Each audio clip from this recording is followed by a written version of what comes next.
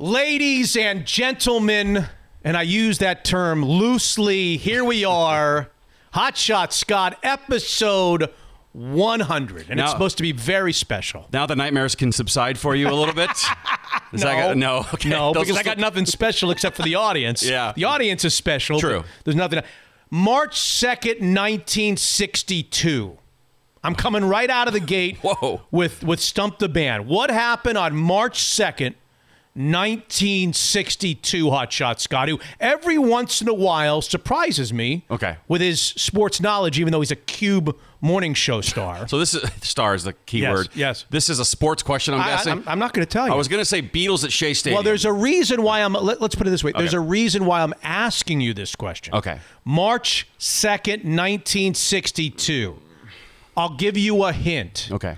It happened in the city that mass produces chocolate in the United States of America. What city? Hershey, Pennsylvania. It happened in Hershey, Pennsylvania. Oh, boy. March 2nd, 1962. What happened? I know all of our studio audiences right now wish they were up and loud and be heard on, because everybody in our audience knows, and you're the only one who doesn't know. So maybe you should get in the audience. You should become one of those little boxes, and somebody else should March jump in. 2nd, 1962. That's right. No clue. Okay. In Hershey, Pennsylvania. In Hershey, Pennsylvania. What if I told you that there were 4,124 people there to see this, and the final score of the basketball game was the Philadelphia Warriors 169 and the New York Knickerbockers 147? Finally got it. Is this the 100-point game? I should have known. Hershey, Pennsylvania. Why would I be asking you about March 2nd, 1962 on this show? Literally, I've been holding this. Wow. I wanted to bring it up to J-Ham on episode 0. Right. Okay, I have no idea why you're asking me this. You don't have any idea why I'm asking you this? On March 2nd? No, 1962? Why I'm doing it now? Yeah. Oh, 100 episodes, Would 100 you like points. to go back out that door and come back in? Did something happen? Can we dump this? The last 2 minutes. All over again? Yeah, let's do it. The best 100. I got you. 36 out of 63 he was from the field. 28 out of 32 from the free throw line. Now, you got to remember, he was a career 51% free throw shooter. Okay. And he shot 28 out of 32 on that night. Wow. Underhanded. No. Yeah, he shot him underhanded. Who was the other guy? Was it Rick Barry? Rick Barry shot him underhanded and made him. 98% or something with it. Wilt shot him underhand and didn't make him. Okay. He had 100 points. He played in every minute in the game. He had 25 rebounds, 2 assists. His team beat the Knicks 169-147. There's a couple of very interesting factoids from this. I'm ready. And just for our listeners who haven't gotten it yet, he scored 100 points. Yes, he did. And we're talking about it on episode 100. Yes, thank you for clearing that up. Mm-hmm. I was on cue, by the way. I was never on sports radio. Anybody who went to Eastgate State with Hot Shot, that's for you. You don't have to raise your hand. We were the dumbing of America. He scored 41. You tell me, you ring the bell when you hear something interesting. He scored 41 in the first half, okay? He turns around with 28 in the third and 31 in the fourth. So he scores 59 in the second half. The Knicks had 3 guys, the other team, that scored 39, 33, and 31. So those 3 guys did outscore him 103-100. 3 guys to 1. That's right. And everybody who has written about this in subsequent years has talked about how the Knicks starting center, the guy who was supposed to guard him, did not play in the game. I was going to ask, who was guarding him? Well, it was not the guy that was supposed to. The guy who was supposed to guard him was a guy by the name of Phil Jordan, and he was a late scratch. Phil Jordan. And as legend goes, he was hungover. Is that right? By the way, Phil Jordan was probably 6'7" as the starting center. He wouldn't have mattered anyway, probably. I can see a little picture of Wilt holding a little sign that says 100. Does that exist? A picture of him? Yeah. Okay, yeah, I can picture In fact, the guy who wrote the story actually was talking to Wilt, and they wanted a picture of him. And he didn't have, there was nothing that differentiated the picture. So the guy who wrote the story actually wrote the 100 on a big piece of paper and gave it to him and said, hold this. And he wasn't real thrilled about it. Who wasn't thrilled? Wilt? Wilt didn't really want to hold the picture. And the other funny thing about this, I've talked enough about it, I'm sure, but there's still controversy over where the ball is. There's like 3 different people say they have the ball. There was a guy, the guy that I'm rooting for, that I hope has the ball, or I don't know that he has it anymore. There was a 14-year-old kid in Hershey, Pennsylvania, who raced down to the court and grabbed the ball and then ran out, and they were chasing him down the street. I hope he has He it too. claims that that's the game ball. Now, others differentiate or disagree with that story. They say the ball was taken out of play and it was given to him, whatever. But there's some controversy over who's got the ball. In an NBA game, they don't just use one. I mean, do they just use one ball, or do they mix them up, or how many are used in an NBA game? I think one. Just one ball. I think typically just one. This isn't a baseball game. They're not fouling pitches off. I know, but went up in the stands or something. I don't know. Well, welcome to episode 100, Hot Shot Scott. Thank Here we you for are. having me. Wilt Chamberlain, by the way, wasn't he outraged he wasn't selected for the Dream Team? Do you remember that story? The Dream Team? In 92. Was he still alive in 92? He was still alive, but he was really upset that they didn't even consider him.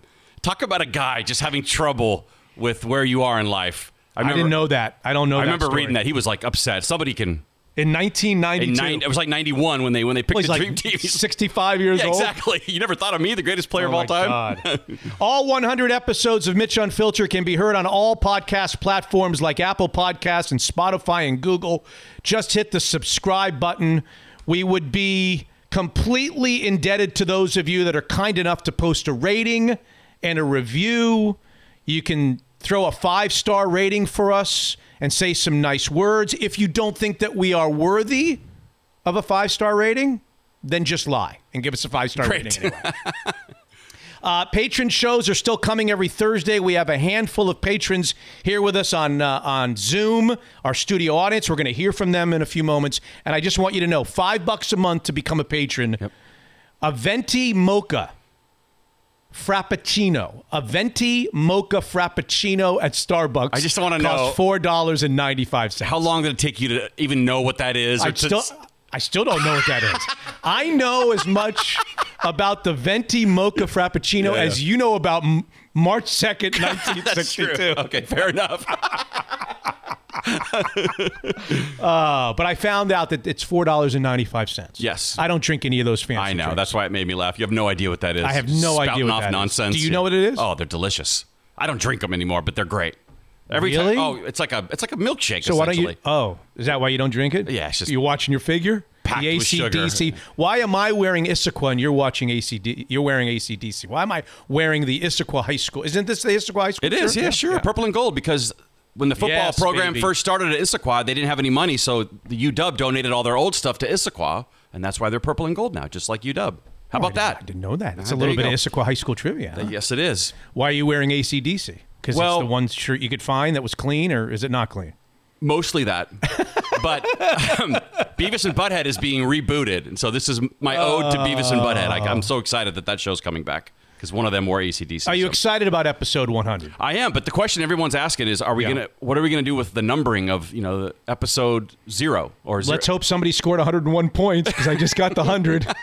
I mean, Well, actually, the truth is, I don't think somebody who remembers the beginning of Mitch Unfiltered maybe even better than I do, some of the listeners might remember, I don't think we even started numbering and naming episodes after people's jersey numbers until like 13, 14, 15. I think the first like 10 or 12 shows we didn't think of the idea. that wasn't your plan. And a lot of people would say, thank God they didn't think of the idea. Yeah. Because a lot of people don't like us numbering the episodes. That's a controversial element. Oh, of is Mitch it? Yeah. Some people don't want us to do that. Because it's boring? Yeah, or? it's boring. They Oh. want other stuff.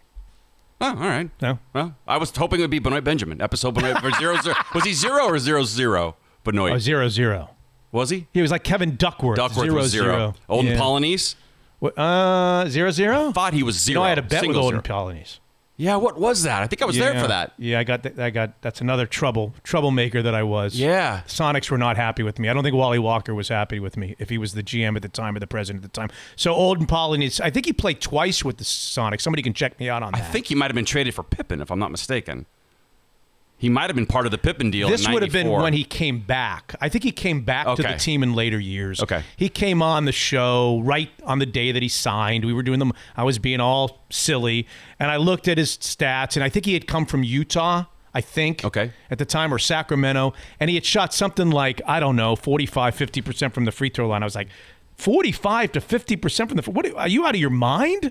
What? You can't shoot better than 45? And he got all defensive, and he said, My free throw shooting is much better. I've been practicing it all off season. I'm telling you right now, I'm going to shoot 75% from the free throw line. I go, where can I get a piece of action on that? Yeah, right. And he was like, come on, let's go, let's bet.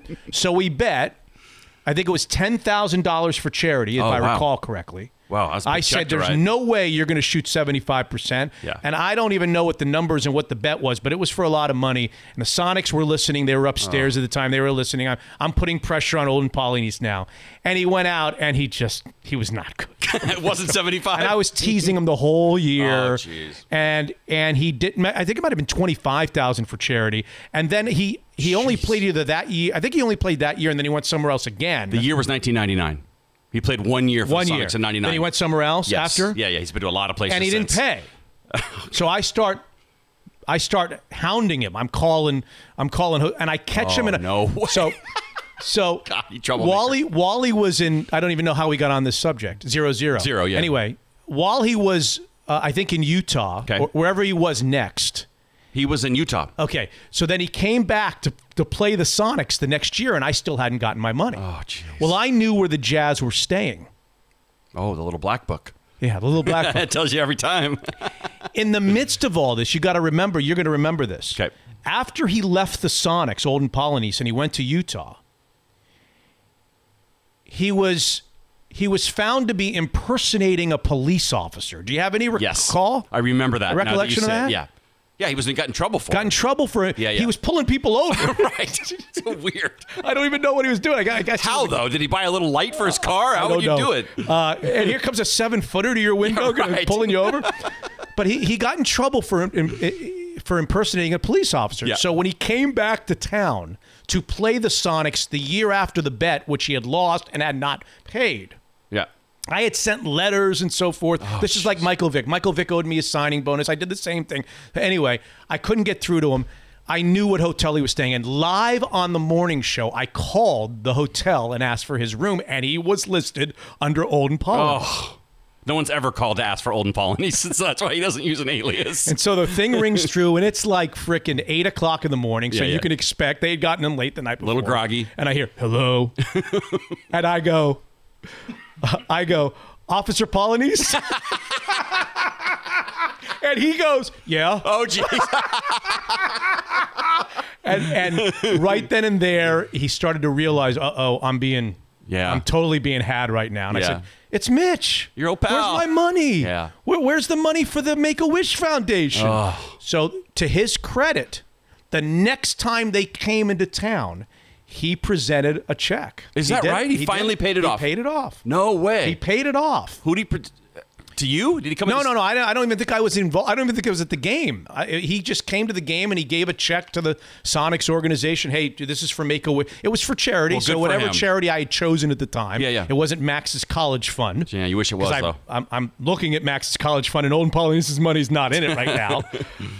But anyway, he did pay. Well, he's a good man for finally paying. Good for him. Episode 100. We're getting ready to start it. Zeke Fox is going to be guest number 1. Business Week magazine. Now you're asking me, who is Zeke Fox? We're going to lead off with segment number 1, interview segment number 1, with a story that has to end up on the big screen somehow, some way. You alerted me of the story. Oh, okay. A 5,000-word piece in Business Week magazine about Sean Murphy, a Patriots fan and a Saturday night cat burglar in Lynn, Massachusetts. Crazy story. Who decided that when the Giants beat the Patriots, remember David Tyree? Oh, yeah, on his head, the helmet. Yeah. And they were undefeated. The Patriots were undefeated at the time. They were going after the 72 Dolphins. And your boy caught the winning touchdown, who shot himself in the leg. What was his name? Burris? No. Plaxico. I think Burris. Plaxico got the winning catch. From Eli Manning? Yep. Anyway, this guy was watching that Super Bowl. Sean Murphy, this cat burglar in Lynn, Massachusetts, and he was pissed. Yeah. And he spent Saturday nights breaking into pharmacies, getting drugs and whatever, and selling them. And that's what he had another job, but his Saturday night hobby was he was a cat burglar. And I guess Lynn, Massachusetts, suburb of Boston, was known for this kind of activity. Okay. Well, he watched the Super Bowl. He's a big Patriots fan. They lost. He was pissed. Mm-hmm. He decided the Giants didn't deserve the world championship. Right. Well, as it turns out, I felt that way too. The Giants in New York commissioned a little jeweler in New England, of all places, to make the gaudy Super Bowl rings. And he thought, and he got a hold of the place. He said, that's it. And he stole them. Now, that's just the beginning of the story. This segment. You're going to love this story. The author is going to tell you the story of Business Week. He stole 27 New York Giants championship rings, including Eli Manning's and Michael Strahan's. He got away with it at least for a time being. And then he decided, you know what? I'm really good at this. I'm going to steal $80 million out of a Brinks Depot in Columbus, Ohio. I kid you not. Wow. I kid you not. And this is the story. We're gonna tell you the story of this New England Patriots fan who's now in a Massachusetts State Penitentiary, as you would imagine. Who stole 27 championship rings because he decided the Giants didn't deserve the championship. Well, if there's any Seahawks fans on this call, we've all been there. We all felt that same way when that pick was thrown by Russell Wilson. The Patriots didn't. Did any of us steal the Patriots Super Bowl rings? Well, if they were made in Seattle, I definitely would have thought about it. They didn't deserve them. So he's interview number one. Interview number two, one of the most despised owners in professional sports is about to finally lose a battle that he's been fighting for years and years. Dan Snyder, owner of the Washington Redskins, it looks like he's going to have to change the name of the Redskins finally. Ben Standig of The Athletic is going to tell us that story. Here's the kicker to Ben Standig. So he joins us from Washington, D.C. Unknowingly, he throws this haymaker at me. All right. Thanks for having me. I want you to know that I once won from you a trip to Phoenix, Arizona to watch a slam dunk contest. I'm like, what? Really? He says, when you were a producer of the James Brown Show in D.C., I was a caller. Wow. And I sent this guy to Phoenix, Arizona. I said, what was the contest? He said, I don't remember the name of the contest. People here will find this funny. I don't remember the name of the contest, but you played a short little clip of a famous personality. And you asked us to try to figure out who it was, like a "Who am I?" when you played the clip on the radio. Sure. I was like, I brought that to Seattle. Yeah, that sounded familiar. It was called the Mystery Celebrity Voice here in Seattle. Mystery Celebrity Voice. That's the origin of it. He was the first winner of it in Washington, D.C. Then I came to Seattle, and we were having a meeting one day, and we were like, we need a contest, a station-wide contest that we can string along for a few weeks. And I said, hey, how about if we take a little sound clip of a famous sports personality, we play it, and we dare people to try to figure out who it is. That's where I got it from. I stole it from the DC street. The longer the contest went on, the more that we let out of it, right? Yeah, I remember being part of it. I was deep throat at one point. You were? I was, yes. To say whether that was correct or incorrect. Anyway, Ben Standig of The Athletic will tell us the Washington Redskin name-changing story. And then you're probably not too familiar with the name Bryson DeChambeau, or do you know the name Bryson DeChambeau? Does it mean anything to you? Ever read it? No. DeChambeau, no. No. He's the talk of the golf world right now. Okay. He intentionally, during the pandemic, gained 40 pounds, 20 pounds of muscle. He came out after the pandemic and he just looked like the Incredible Hulk. Really? And he's just bombing the ball longer and further than anybody can hit it. He's changed the game of golf. He's already won since they restarted. He's kind of a controversial figure. People are like, okay, how did he put that weight on? Oh. He's also kind of a know-it-all. He got into a fight with a cameraman. He's kind of one of these polarizing figures that actually the world of golf needs. So Bryson DeChambeau is the subject, and I wanted to talk to veteran golf writer John Hawkins, who's my favorite. I think he's the most colorful writer of golf in all of America. He and I are going to talk about Bryson DeChambeau on this episode 100. So this Bryson DeChambeau, he can crush it further than everyone, but he's also clearly has a short game, and he can putt and everything because he's winning. You said. Right. That's impressive. He's the mad scientist of golf. Okay. He does things his way. He's decided he's gotten into the analysis and the data and the numbers I'll give you one example. Every one of his clubs is the same size. Normally a pitching wedge is shorter than a driver. Every one of his clubs is the same size because he's figured it out. He's figured out the angles of all of these things. Right. Very smart. Just ask him. He's very, very smart about this. Gotcha. Yeah. That's Bryson DeChambeau. Great. All right? Can't wait. Episode 100. So here it is, Hotshot. Episode 100. This journey just not possible without my partners, and I sure hope that all of you will look for reasons and opportunities to support them, like Daniel's Broiler. Les Shy is now open. South Lake Union, open. Daniel's Bellevue at the top of Bellevue Place is now open. All of them taking enormous precautions to make certain it is a completely safe and enjoyable evening. It's time to catch up on those celebrations that we lost thanks to COVID, graduations, anniversaries, birthdays. Daniel's Broiler World-Class Steakhouses. The Kirkland office of Guild Mortgage. Thank you, Jordan. Call 425-250-3150. Low interest rates. The selling market is much hotter than you'd think. You'd be crazy not to at least take a look at refinancing your home. This is the silver lining of this bump in the economy. 30-year fixeds in the high 2s and low 3s. Jordan Flowers in the Kirkland office of Guild Mortgage. Evergreen Golf Call. Thank you, Tyler. Decent week on Wall Street. This is a crucial time financially, and decisions that your family makes right now will have major ramifications in the future. CEO Tyler Hay and I chatted on Friday morning. You'll hear part of that conversation on this show. Check out the website evergreengk.com and sign up for their fine newsletter, which is free. And Zeke's Pizza. Thank you, Dan. All 17 locations are open. 50% maximum capacity inside and outside seating. President Dan Black will be back with us here on episode 100, reminding you that you can have a lot more than pizza delivered to your door. Craft beer growlers. Download the Zeke's Pizza app like I did. Zeke's Pizza delivers homegrown in the Northwest. Here we go.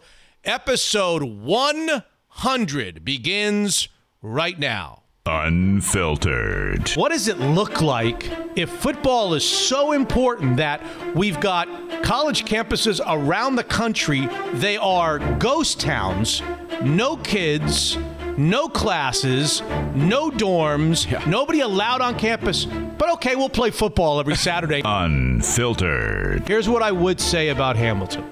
Very, very few things can live up to the hype. I don't know how it can at this LeBron point. James somehow lived up to the hype. Yeah. Tiger Woods won 3 U.S. amateurs. They said about him at age 14 that he was going to be the world's greatest thing, and he lived up to the hype. Mitch is unfiltered.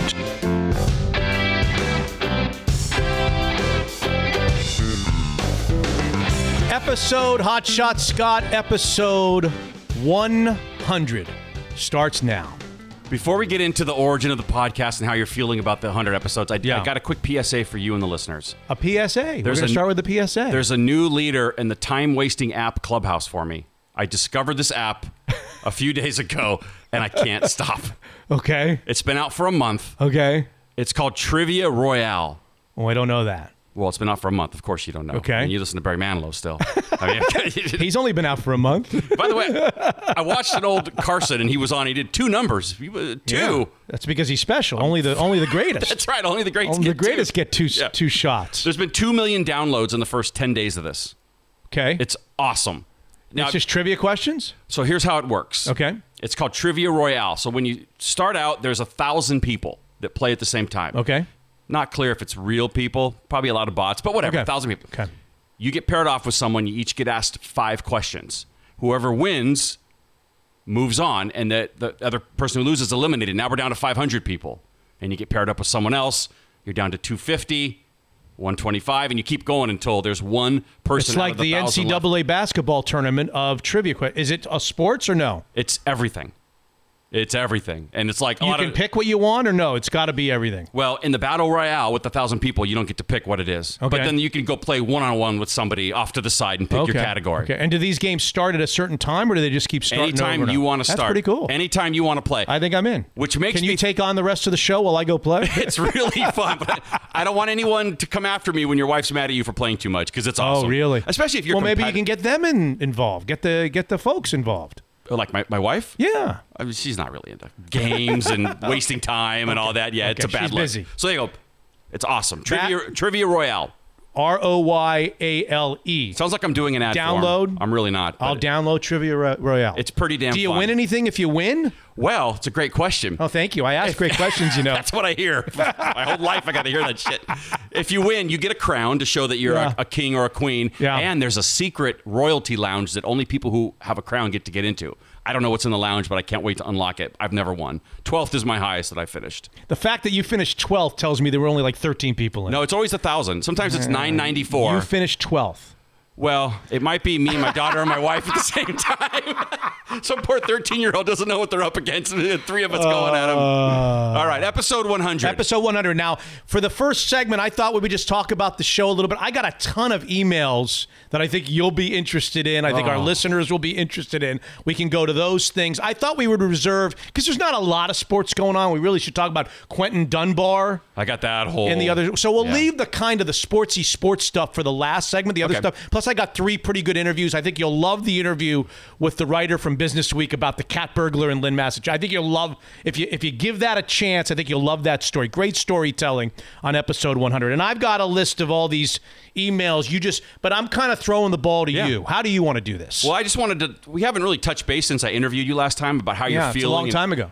When was that? I was trying to think. When you first started, I think. Was it when I first started? Yeah. I remember throwing the idea out to you. Which seems like a long, long time ago. I threw the idea out to you, just hoping you'd never go with it. Next thing I know, I got to interview you. It's like when I got my wife an engagement ring. I was like, well, I got like 5 years. Yeah. No, I sure didn't have 5 years. She's buying magazines. This is happening. So after the first episode, you did the first episode, not the test one, but the one, the official one. Episode 1. Yes. That you told everyone to go back and listen to if they haven't already. Yeah. And it's really an important show. And if I remember correctly, we want to quit the laughing. Before you decided to move on with the podcast, you let your family listen to it so they could sort of sign off on the idea of a podcast? Well, is that how that works? It's kind of a long story, and I don't want to violate any kind of Levy business discussions, but it's actually a longer story than just an answer to that question. Okay. When the KJR career came to an end, I had no intentions of any of this. Right. No, my intention was trying to earn back the trust of my loved ones, my family. Start with that. Working on myself, going to therapy. I'm still in a lot of therapy, and just trying to tackle some things that have been kind of sad in my heart for a long time, and try to get better, and then figure out what I want to do with the rest of my life. I figured, I'd done 25 years at KJR, just about 22, 23 years. I'd done another 2 or 3 years in D.C., that I had done enough. And I was on morning radio. I mean, sports morning radio, sports radio shows, sports radio morning shows, they don't last very long. They last typically a year and a half, and then they keep rotating. It's really difficult. Yeah. I did the morning show for 21 years. Yeah. I figured it was time for somebody else anyway. And I would have not liked to have ended the way I ended. Sure. But I was done. Okay. And I got onto Twitter a little bit, and immediately upon getting onto Twitter, there was just a lot of fist pounding by our old listeners and the people that followed me. And I started getting, little emails here and there and so forth. And I got the feeling that there was this desire for me to be back in some way, shape, or form. But I didn't know anything about this. Yeah. And so we started this in November of, I guess it would have been 2018. November of 18. Okay. Right. That's right. The last KJR day was in August, September of 2017. So it was about 14 months later that we started this show. Okay. And when I figured out, okay, I'll give it a go and see if anybody wants to hear me, and I'll try to do this. I'll try to learn about this. I spoke to my family about it, and I told them, look, I can't do a podcast without the first show being about me and about what I went through, what happened, my apologies, how I feel in my heart. And my family was concerned about that. Okay. They didn't really want that on podcast, radio. Public display. Right. They didn't really want me doing interviews. I had been asked to do all the TV stations in town and radio stations in town. Everybody wanted to do the interview with Mitch, right? Big get. And I was never going to do that. Did you say no to all of those, by the way? No, I never did. I only did one, and that was BJ Shea's show, but that's a long story. But I decided, no newspaper. The newspapers called and the TVs. We were not doing that. Gotcha. And I said, but I have to do this. And so we talked a lot about it. Okay. And my family was really concerned. I have two not little boys anymore, but I have 2 young sons, and we didn't want to embarrass them more than I'd already embarrassed them. Sure. And I said, I can't do the podcast. I'm not doing a podcast without doing that. So either I'm not doing the podcast or I'm doing that show. And after a lot of soul searching and talking with Jason Hamilton behind the scenes, and we decided to record it. Okay. And I said to my wife and my boys, I want you guys to listen to it before we release it. If you don't want me to release it, I won't. And we won't do it. If you're okay with it. So they sat right in these two chairs, the two boys. My wife had me send it to her family. She wanted her family to hear it because she was kind of a little nervous about listening to it herself. And after a lot of that, the boys turned to me and said, Dad, we're proud of you. Go to it. I mean, you've heard that show. It was not an easy show to do. That was raw. It was very raw, and I hope that anybody who's listening to this, episode 100, who hasn't yet listened to number one, it's like 45 minutes long, no guest, it's just my story and my apologies and what was in my heart at the time. And so that's how that came to be. So did I just answer your question or not? That was a long answer. Yeah, no, but I'm just kind of trying to refresh everyone in case they don't remember sort of how what the genesis was of the podcast. So that's right. It was nice of you to clear it with your family, and you were definitely were prepared to walk away. I was walking away because I was not going to do the podcast without that episode number one. I just didn't think it was right. I didn't think it was fair. I didn't think it was fair to everyone. Now, there's a lot of listeners who might say, Mitch, you didn't have to do I got that number one episode. I'm telling you, I've gotten thousands of emails and notes about that show, about it helping other people, and thank you for that, and I love that. I love that you did that. Others said, why did you do that? You didn't have to do that. Yeah. We didn't feel like we were owed an explanation. So there was some debate over whether it was, but I felt like if I could tell my story as hard as it was to tell, and if you listen to it, you can tell how hard it was for me to tell the story. I just figured, geez, there's got to be other people that are struggling a little bit the way I was struggling to find my way in life. And I found out through emails that it really helped a lot of people, so they said. So I got a lot of notes saying, hey, thank you. I've been feeling the same way. And I've since reached out to those people and so on. What was the original plan? Or was it originally to be some non-sports stuff? Because occasionally... Yes. That was from the beginning? From the beginning. And do you think From the beginning, I didn't know we were going to be in a pandemic a year and a half later. Oh.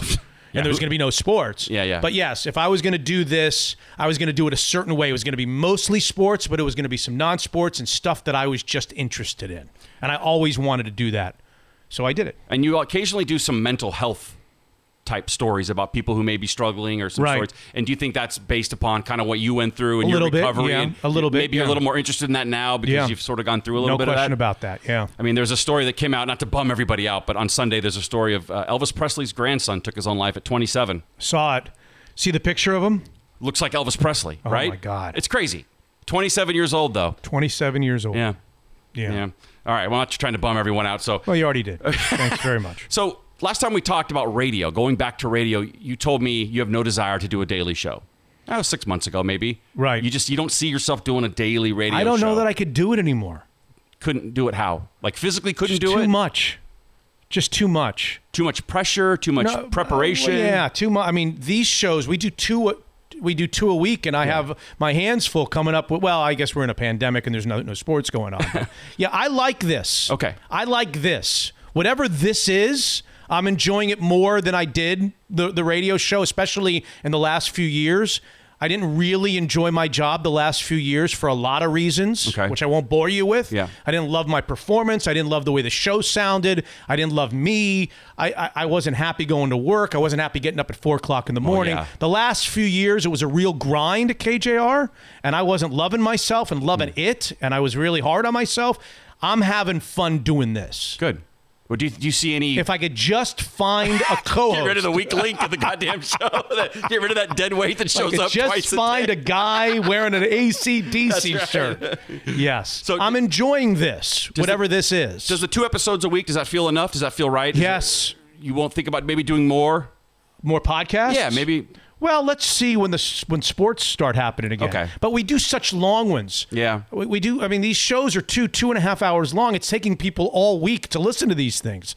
I feel like we're giving people as much as they want when we give, I'm sure there's a small section of people that want more, but for the most part, if we're going to do 2.5 hour, 2 hours and 45-minute shows, how many of these things are really people going to sit down and listen to 4 of these things a week? I like that you picture people sitting down by a fire listening to the show. People It's a fireside chat. Yes, it is. It's like Phil Mickelson. I listen to more podcasts when I do yard work and I'm driving and sitting down listening. Yeah. All right, so you feel like you're in a good place with the podcast. I like what I'm doing. I don't know that I'm in a good place with the podcast. I love my partners, my sponsors. They seem to be enjoying the affiliation and the connection with the podcast. It seems like the group that's on Twitter, or not Twitter, that's on Zoom right now that's with us, it seems like the patrons really, really like it. If people are as long as people are enjoying it and they're listening to it and I'm enjoying doing it, then we'll continue to do it. But like Forrest Gump when he ran, at some point it'll be obvious to me that it's time to stop, and I'll stop. But now I'm enjoying creating the content, and I guess people, for the most part, despite some of these emails, are enjoying listening to the podcast. Well, that's probably a nice segue to get to some of these emails that are going to rip me a new one. So I guess we should maybe get into that. I can read how many of these you want before we go? We can listen to some of the Zoom people, see what they have to say about. Give me a couple highlights. One that rips me and one that rips you. If you can find one that rips you. It's not hard. I'll just read a few of these. I'll just bust through a few of these, see what you think. Hey, Mitch, first-time emailer. The Andy Bennis interview on 99 was all world. Loved the trip down 1995 memory lane, followed by his sobering story of nearly losing his family. Paul in Tacoma. It was great. We haven't even talked about that. I love that episode. Well, here's another one. Mitch just finished the Andy Bennis chat on 99. Thanks for giving him the opportunity to talk about his flaws. Resonated with me in a deep way. Signed, Frank. Hey, Mitch, more Neuheisel. Off-season is even better because you guys just let it fly. Awesome. The story of hanging up on Chuck Noll was so funny. You guys have an amazing chemistry, and you can tell how much he likes you. Signed, Tori. The Andy Bennis thing, when he said that he had to give himself a grade as to what kind of husband and father he was, and then I think it was his wife. His wife. Well, but who was asking the friend? Right, the friend. He gave himself a 5 on a scale from 1 to 10, and she gave him a negative number. She said, "Can I use a negative number?" I thought, that's the kind of family man and husband you are right now. Right. I mean, imagine how devastating that would be. Devastating. And when she said, "Everybody seems to love you, all the Padre fans and everyone, baseball fans love you, but you're kind of messing up right here." That took a big man to admit that. Dear Mitch, the Andy Bennis interview belongs on the next Best Of show. Wow, used to think he seemed like a boring guy. We all walk with a limp, don't we? No signature on that one. Hi, Mitch. Patron here. 99P was classic. Joel Damon. Great both times he's been on, and I don't even like golf. His wife should have let him go after the White Claw record. Joel Damon of the PGA Tour. Mitch, thank you for your show. I look forward to both episodes each week, and I even listen to the golf interviews, even though I don't enjoy golf. You have a gift for making even a niche topic interesting, but this email is not about you. At first, I wasn't thrilled with Scott as your pod partner, and even after 30 or 40 shows with him, while I recognize that the two of you had good chemistry, I still prefer Jason Hamilton. That's nice. But lately, I've begun to really look forward to his end-of-pod shtick with the often terrible one-liners. I imagine a rim shot after each one. And now if I had the choice between Hamilton and Scott, I think I'd stick with Scott. So you're better than the stage show Hamilton. I was going to say, every Hamilton in your life you're obsessed with. I'm sure you'll remember the Seinfeld episode when George describes himself as being like a commercial jingle. First, it's a little irritating. Then you hear it a few times and you're humming it in the shower. And by the third date, it's by Men & Costanza. That's what Scott is. Anyway, thanks to you both. Signed, Marty. Like many radio people before me have said, I grow on you like a bad rash. That's how I've been described. One that you worked for, right? Yes. A bad fungus? Yes. Grow on you like a bad fungus. Hey, Mitch. Congrats on 100. Any way we can do the next 100 without Scott? The guy who wrote that he's barely tolerable was giving him way too much credit. MU should be an HSFZ. And I know exactly what that means. I don't know why. Roy in Portland says, Mitch Unfiltered should be a hotshot free zone. Roy in Portland. Hey, Mitch, just want to say 99P was great. Always loved the golf interviews, and Joel Damon seemed to be a funny kid who's doing really well. By the way, Levy Hex, he shot about 100 both days in this week's tournament since I was on with him. I happened to see the mean tweets he was getting from people. Not good. Yeah. From listening for many, many years, I like the chemistry that you have with Scott. It's a really good pairing, probably better than your sidekicks over the years on radio, although I really like J-Ham on the original podcast. Keep it up. Great podcast. I listen to 4+ podcasts a week. No more radio for me. Signed, Dean Barker. That's nice. Say thank you to Dean Barker. Thank you, Dean, for coming to my defense. Here's a good one. Makes one of them. Here's a... Yeah, go I ahead. heard another one. He didn't write twice. I heard another one at the beginning. All right. This is a good one. I only focus on the bad ones. You like this one? No. Hey, Mitch. KJR getting rid of you was the best move they ever made. But they probably did it for the wrong reasons. All right. Which way do you think this is going to go? Is this a pro Mitch or an anti Mitch? Well, when he first came out with getting rid of you, yes, means he's a big KJR fan and he loves the morning show now. But Right. now I'm not so sure after hearing about the wrong reasons. What does that mean? KJR getting rid of you was the best move they ever made, but they probably did it for the wrong reasons. Everyone falls and makes mistakes. iHeart should have disciplined you and then stood by your side and helped you as a 20-plus year employee. Okay? However, Here we go. your shtick was tired and uninteresting for several years, so not sure why they let it go to that point. Chuck and Buck is a breath of fresh air and exactly what this town needed. Signed, Phil in Redmond. Is that a... I'm trying to figure out whether that's a pro Mitch or an anti Mitch email. I think it's 60% anti, 40% pro. But the thing I love is that he didn't care for you on the radio last year. He's compelled to tell you that. He's compelled to find your email address And and you're email surprised you? by this? I guess. Plenty of things I don't like. I don't email them. Mitch, all these people that write in about Jason Hamilton need to get their hearing checked. It was so obvious that he was uninterested half the time. As obvious as the nose on your face. I love it. Sorry I had to in parentheses. Don't be sorry. Hot Shot is awesome, that's nice. plays off of you perfectly, and seems genuinely entertained by you, which is more than the rest of us can say. This guy can't stop. He's like, he's Rodney And he writes Dangerfield. in parentheses, cue the rim shot Steve. All right, Steve, you heard it. Ha ha, happy Wilt Day. Oh, that's nice. That was Steve from Oxford, Mississippi. Really? Don't ask me how we got to Oxford, Mississippi. We're big in Oxford, I guess the I hear. podcast reaches Oxford. They get podcasts in Oxford? Well, it turns out it's on the World Wide Web, so they do, yes. Dear Mitch, the most underrated element of your morning show was how you involved your producers, engineers, traffic people, and even interns. You should tell the stories of allowing your interns to host a segment of the show by themselves on their last day of their internship, which I did. I remember that, I think. When Schmitty, you should tell the story when Schmitty strolled in late with McDonald's. I even think you bought a car for one of your guys only to have him resell it. True story. Really? Yes, and one of your guys went missing in action only to be found sleeping next to his coffee table after all night gaming. True story. We couldn't get on the air. Clark Strauss, great guy. Clark, do you know Clark Strauss? Yeah, soccer guy maybe? Is he really into soccer? Oh, I don't know. Like Sounders or... I don't know Anyway, about Clark Strauss. I can picture him. Clark. Do you have glasses?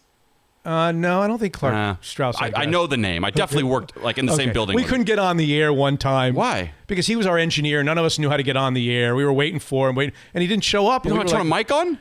Yeah, but I think we had to, get out of syndication. Oh, I don't know. all right. Engineer. I don't think we could, and we couldn't find him, and we were scared. And you get to that period where like, don't joke about this. Yeah, oh yeah. you know what? I think I was on the air because I was like, do I joke about this? He could be something. He could be in a ditch somewhere. Right, yeah. Less mad, more worried. Got to be careful Yeah. until you know he's okay, and then you pound And him. then you hit him hard. Right. We found him. We sent somebody over to his apartment, which I guess wasn't far from the station. And we found him asleep like under his coffee table because he was playing video games all night. That's Poor true. kid. I mean, to his defense, I've had dreams of the program director calling me and saying, hey, Rob's not coming in today. There's no show. And I'd go back to sleep. That was what I dreamt about. So it was tough And getting then up there's early. this. And oh, Mitch, how about the on-air soap opera about your stolen shirt at the bigger dance party? Somebody stole your shirt? Yes, somebody stole my shirt. So my wife, this has got to go back. I thought maybe this was your era. This has got to go back to like 96, 97, 98. One of our first ever bigger dance Final Four parties on the road. Okay. We were at I think a place in Kirkland or in Bellevue somewhere. We're doing an event. A lot of people there for the Final Four, whatever.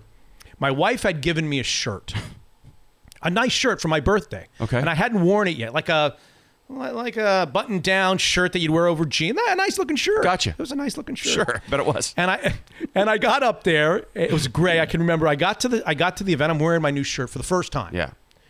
And one of the promotions gals from KJR comes over to me and says, "Hey, we got these new Bigger Dance T-shirts. Take your shirt off. We want you to wear this." Yeah. So I take my shirt off and I put it on my chair. And I put my shirt. Why are you shaking your head? Some listeners you got there stealing from you. All right, go ahead. I put the big. So at the end of the night, I go back to get my shirt, and the shirt's gone. Okay. And I'm like, what kind of a moron? Yeah. Really? You come to my event, Right, you steal the that's what I'm shirt. saying, like, really? really? So I didn't really want to do events in the first place. This was more ammunition. I'm never going to do an event again, whatever. And I decided to go on the air and just kind of vent my spleen and say, what kind of a guy Right. goes to an event and steals the host shirt? Right. I mean, really? You probably would have given it to him if he'd asked. I start, and about halfway through it, I'm kind of feeling good about the segment, thinking it was worth losing the shirt over this segment. But anyway, I'm trashing whoever it is. Somebody out there's probably listening right now. The next segment or a segment later, my producer's in my ear while I'm on the air, and I don't remember what producer it was, saying, "You got to go to line one. Go to line one. Pick up line one on the air right now." And I'm talking about, like, I don't know, Rick Meyer or something. Right. Rick Meyer. John Kidna had a hell of a game last week. I go to line one. I'm like, "Who is this?" And he's like, the guy on the phone is like, "Never mind who this is." And I was like, "What?" And I'm looking at my producer like, "What?" Yeah. He goes, "You want your shirt? 2 tickets to the upcoming Sonics game and you can have your shirt. I got your shirt." What? The guy's holding my shirt ransom. He's holding it hostage for Sonics for tickets? ransom for Sonics tickets. So I don't know whether to laugh. My God. I don't know whether to laugh or this is Sounds like this you're being is great. put on a little bit, too. Yeah. And I'm like, so I start playing along with the guy. Yeah. And I go, let me speak to my shirt. You know how they put the phone in the hostage? Let me know it's okay. Yeah, I want to know that he's alive and well, my shirt. How do I know? How do I know you really have my shirt? I'm going to send tickets to you, and how do I know? He said, "You'll find out soon." And he hangs up the phone on me. That's a little weird. Okay. Like 2 days later, there's no email or anything. This is like 96, 97. 2 days later, go to my mailbox at KJR. Sure, There's a letter in the mail, no return address. I open it up, and I pull out a picture of a bulldog wearing my shirt. Come on, really? A bulldog, really? Like with slobber coming out. Now, this was the worst decision the guy ever made because now I don't even want the shirt back. You don't want it back, yeah. Especially But the germ guy. he's trying to milk me for tickets to get my shirt. And this was his way of showing me that he had my shirt. He put the shirt on the bulldog. So a couple days later, go to line one. The guy's on again. And we're trying to trace the call. We're trying to figure out a way to trace the call. And we realized that I send a producer to, don't even ask me, South Center. We somehow figured out it was a payphone at like a Target in South Center or somewhere. Really? And I sent somebody out to see if we could. I tried to hold him. To hold him on the phone. Yeah. True story of my shirt. I never got my shirt back. Never. He just quit calling eventually? Quit calling, yeah. Never got my shirt story. That's a crazy story. But that was like 2 weeks worth of programming. It was great. Yeah, it was worth it, right? Yeah, it was like Suleiman. It was 2 weeks worth of programming. All right, hold on. Let me just. I got a couple more. That was Steven from Shoreline, who now lives in St. Paul, Minnesota. See, we're spreading out. I don't want to say we're like COVID, but we are spreading out all over this country. One last one. I want to congratulate you on nearing and achieving the 100 episode mark of your podcast career. I very much enjoyed your time on air and have enjoyed getting you back in this new format. While it's often joked about, he makes a nice comment, you can interview an Eskimo about an ice cube and find a way to make it interesting. I'm a great interviewer. I keep hearing that, yes. No doubt that somewhere along those episodes you covered these 2 questions, so I apologize in advance for dredging them up yet again. Okay. Number 1. When you left, quote, KJR, what was the reaction from colleagues like Dick, Hugh, Mike Holmgren, etc. If things went a bit south, has time begun to heal some of those wounds? And number 2 is, along those same lines, what was the reaction from some of your longtime on-air people like Neuheisel, Lock and Four, King? Obviously, many of those relationships have healed since they appear somewhat regularly on your podcast. Everybody asks these questions. Yeah. This is the most asked question since I started the podcast. There are versions of this. I asked because I had a friend who was furloughed from a job where he had worked for 17 years. And he thought he had established friendships that would stand the test of time. Unfortunately, what he discovered instead was that many of those people turned out not to be his friends. They never called him, never emailed him, never texted to see how he was doing, to say hello or anything. Anyway, your partnership with Hotshot Scott is spot on. Keep up the great work, gentlemen. Well, it's not my style to make things about myself, but when I got shown the door at KJR, I worked for that company for 18 years, from 95 till 2012, 17, 18 years. And it's shocking how many people didn't even say one thing to me. I mean, I didn't get fired. I just got laid off. I didn't do anything. But like the producer of our show, not a text, a call, hey, nice working with you, good to know you, sorry, nothing to this day. Sales guys I've known since I'm an intern, nothing. Just, it's funny, you find out a lot about people, don't you, when you get like shown the door at a place. So let me have you answer this question then about me. If that's what happened under the context of the way you went, how do you think it went down after I was let go? Yeah, I think it's a little different. I think maybe it is. I think maybe they were probably given some orders to stand down a little bit. I don't know that to be true. I don't either, but if I had to guess, I'd say keep, Well, I heard from very, very few, almost none, after it was all said and done. And every once in a while, I have gotten a couple of emails and texts from people there, but for the most part, I only hear from them when I reach out. Sometimes I'll reach out. I'll send Dick a note, Dick Fain a note, or I'll send Slickhawk a note, or I'll send Hugh and invite him to lunch. And what I've noticed about the guys that work there now is they only really want to chat with me if I send out the olive branch first, if that makes any kind of sense. Yeah, totally. What's interesting about that, and I don't know, and I put them in a bad spot, and I get it, and I'm not angry. I'm not bitter. Sure. It is what it is. Those relationships have just gone away. What's interesting about what you said about whether they're being told not to be connected with Mitch or whatever, I don't know if that's what they've done. And I don't know either, to be fair. But here's what I can tell you. I can't even begin to list off the number of ex-KJR employees that I worked with that are no longer at KJR. Producers. That what? The ex ones that reached out to you? All reached out to me. Oh, interesting. Producers, engineers, former salespeople, former marketing people, former interns, and still to this day. You remember the name Brian Goldman? I love Brian Goldman. Brian Goldman sent me a note yesterday. He's a listener. He loves the podcast. I don't know. Yeah, Brian and I were roommates. All kinds of people that I used to work with at KJR that don't work at KJR have been incredibly forward and reaching out, asking me how I doing. How's the podcast doing? Export Ops reached out to you? Export Ops. Yep. Steve Dion is the producer of this thing. He reached out and said, is there anything I can do to help you with your podcast? Anyway, I mean, a lot of people that aren't working there currently have been great. The people that are still working there have been very arm's length. So does that suggest that maybe they've been given orders? Is that kind of what you're suggesting? I'm not suggesting. I'm just giving you the facts. Oh, okay. All right. I'm suggesting that. It sounds like it maybe. They had been told to kind of keep their distance. Hugh Millen, I had lunch with Hugh Millen twice in the last 3 years. I had to invite him to join me. I had to reach out to him. And he did reach out to me one time by himself without me reaching out first because he wanted me to connect him with a car dealership. A connection at a car dealership to help get him a car for his wife. Really? Yeah, he wanted to know if I had any contacts or who's the name, who's somebody that I talked to get this car. That's why he reached out. All right. That's a little.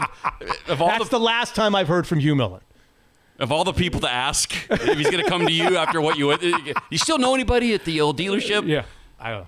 Well, but he did show up for lunch. You guys had lunch twice, Yeah, right? we've had lunch twice. Yeah. All right, so maybe it's not as the orders aren't. Well, though he's not really. Is he a KGR employee? He's not. He's not beholden to them. I'm not sure what Hugh Millen is. Yeah, I don't know either. He's just. Yeah.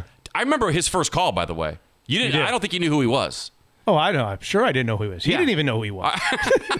I had to tell you. I was running the board for you. I go, no, this guy, he played. If it's who he says he is, he was a quarterback. He was The good. University of Washington. He used to listen to the show and call in. That's what led to him being hired. That call. Now he's a big star. Because I walked out of the studio, it was a really good call, and I went into Tom Lee's office at the time, Tiptoe Tommy Lee, and I said, "Did you hear that call?" And he's like, "No." I said, "Listen to the." Of course not. He was listening to Cube. Right. I said, "Listen back to that segment. Listen to the call. You ought to have this guy in." And that was the beginning. That was the origin of Hugh Millen coming to work for the station. A call that he made, and it was about Rick Neuheisel. Oh, is that right? Yeah. No, was it? Yeah.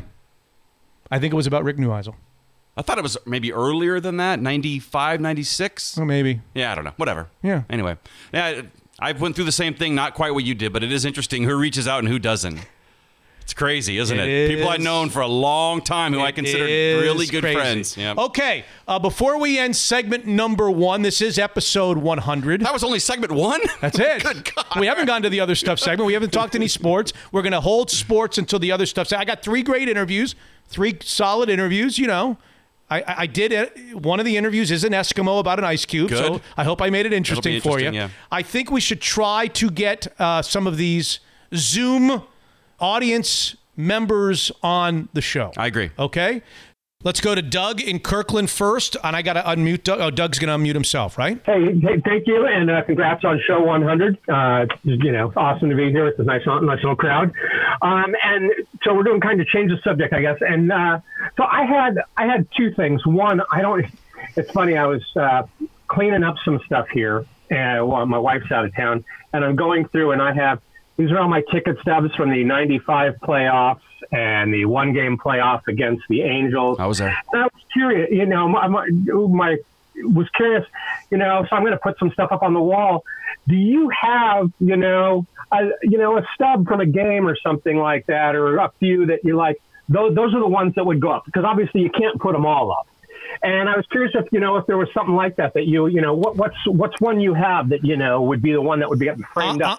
Honest to goodness, I can't think of one ticket stub I have. I have nothing. I wish I did. I wish I was Doug. I wish I had it in me to collect stuff and save Probably stuff. should have. Yeah. I'd like to have a few Jordan ticket stubs that I could sell to that guy in Miami. Yeah. I was trying to collect them all.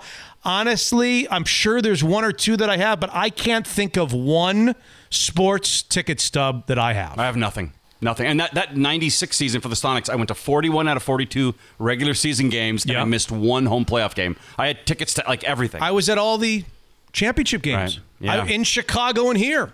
As fans. I had tickets to all of them. That's right, yeah. I don't know where. I have no idea. I have a friend who is meticulous. He keeps Really? He's got scrapbooks and pictures from high school, and I'm kind of jealous. Yeah. I have nothing. All right. I'm so bad that way. Let's go to Reggie. Reggie, who's in the studio audience. Reggie, thank you so much. You betcha, Mitch. Congrats on 100. Thank you. Hot shot.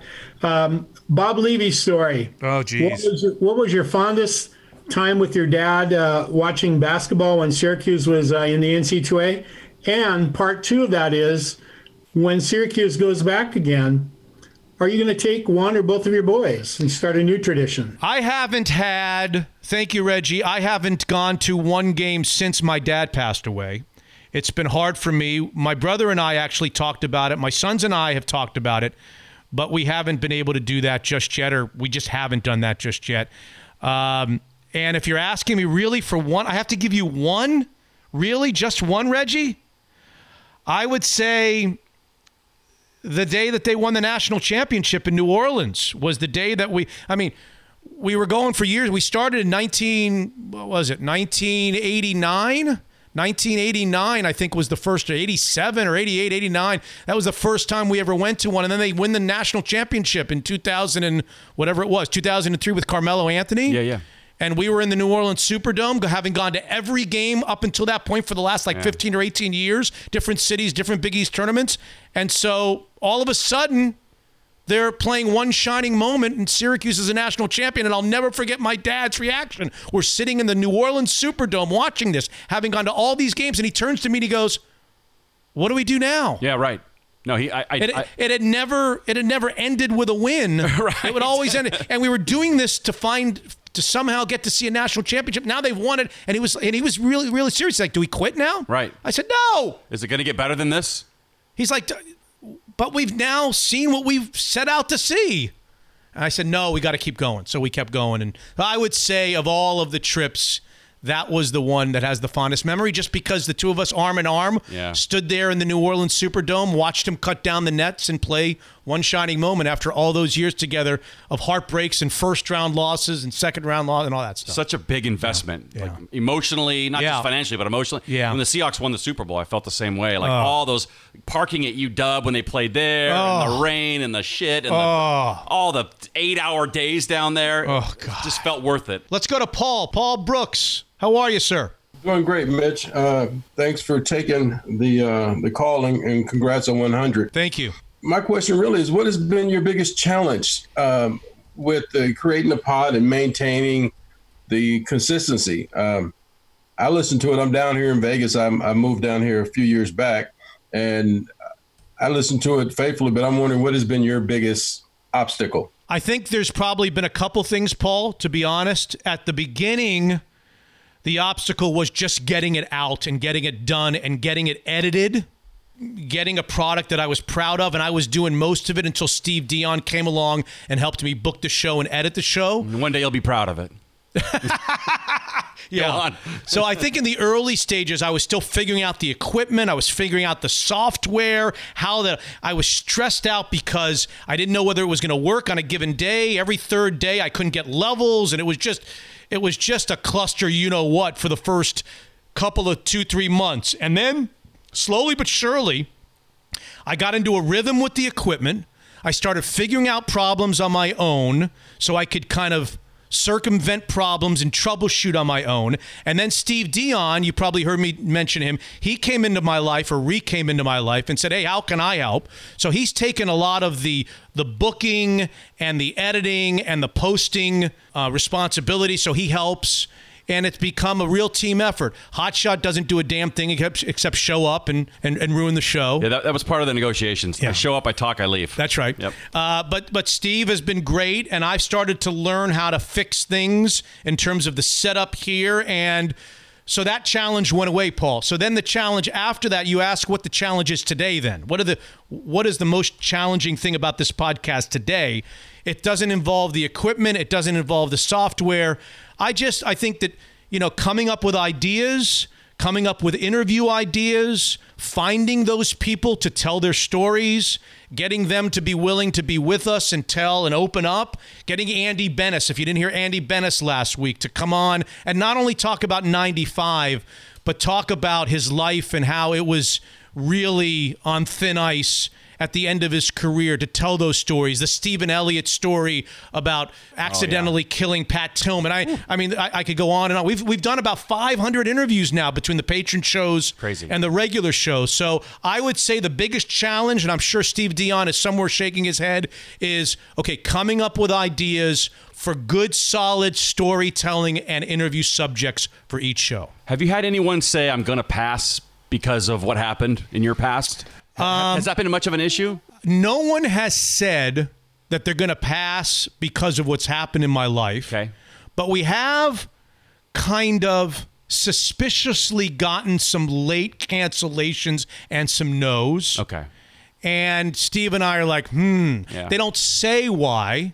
We've also got some no's because of attachments with Cairo or KJR. Oh, yeah. They know the radio stations, for some reason, feel that our little podcast here is some sort of a threat to them, and they don't want me interviewing different guys that are attached with them. But We've gotten a couple of no's here and there that Steve and I wonder to each other. I wonder if that's because they don't want to be associated with Mitch, but I don't know. You don't know that for sure. I don't know that for sure. Okay, let's go to Chris. Hi, Chris. Yo, you guys are doing so great. Thank you. Congratulations. Thank you. I'm from Renton, but now I'm living in Brooklyn, New York. Okay. And I've been biking around Brooklyn the last couple of weeks because, pandemic has me not working and traveling. And I got you blasting on this little speaker, you and Scott, talking Nice. to people. I pull up to a stoplight and I look over and I see people go, Nice. who's that blabbing away? So I'm getting around New York right now. Chris, before you ask your question, if you have another comment or question, it's funny that you bring that up. I should have brought the email in. I must have not. Somebody sent me an email that they were driving last week, that they were driving down the road with their windows down, listening to our podcast in their car, and they were at a light, and the guy next to him said, "Is that any great? Do you have any Grey Poupon?" Right. They said, Timely. "Are you listening to Mitch? Is that Mitch?" And the guy said, "Yeah, it actually is Mitch." He says, "Is it what station is he on? I didn't know he was on a station." And he's like, No. He's got a podcast. It's called Mitch Unfiltered." Really? And this guy wrote me an email to share with me that story, that we've got now a new listener because he happened to be at a stop sign or at a stoplight, and he heard the guy next to him listening to Mitch Well, Unfiltered. last podcast I said if people could just share, tell a friend, Yeah, tell that'd someone, be great. just share to That'd be whoever you great. think would like it. Yeah, but look at Chris. Who the hell does he know? I mean, That's take a true. look That at guy him. hasn't left his house. Look Nobody. at his long hair. Okay, who do we have? Who's next? Marlon Hall has had his hand up. Marlon, go ahead. Listening to you for decades, I appreciate you. So I got a couple things I want to say. So as far as passing it on to a friend, same thing. I think you started, was it in August? I didn't find out until like November. You always tell people to go through and hit play on each episode, right? Yeah, I do. I wouldn't start listening to the current ones until I caught up. I started from one and listened to every single one. You're a and gentleman, became a Marlon. patron. Thank you.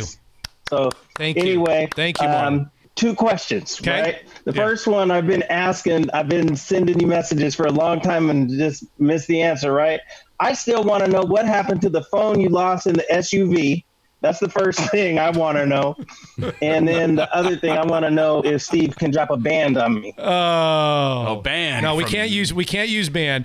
Oh! We can't use band, Mitch, Marlon. Before you answer, just so you know, Mark is the guy who was at the light, and he's in the call. Is that right? Yeah. No. That's what he says. Mark. Okay. Yeah, he's well. waving. I want to. When he waves, I want to hear the story. But Okay. Marlon, I got bad news for you. The reason why you've never heard what happened to the phone from the SUV is because I have no idea what happened to the phone from the SUV. I think I put it on the top of the car and we drove around. What year was this? Can't remember what year it was. I think it was when I was a kid. I was going out to the golf tournament, and for some reason, I was making calls, but I couldn't find my call. It was still up there, and it was the Bluetooth was connected.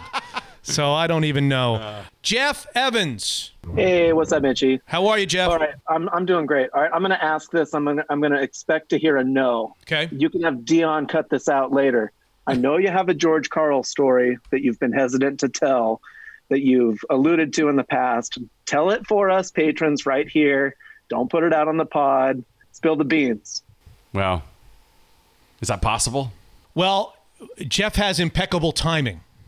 He doesn't realize how good his timing is, but he's got impeccable timing. The answer is I'm going to disappoint you, and I'm not going to answer your question. However, I will tell you this, that George and I, through his producer of his podcast, have been in contact for the last several months about getting together and doing a podcast of our own, either his show or my show or both.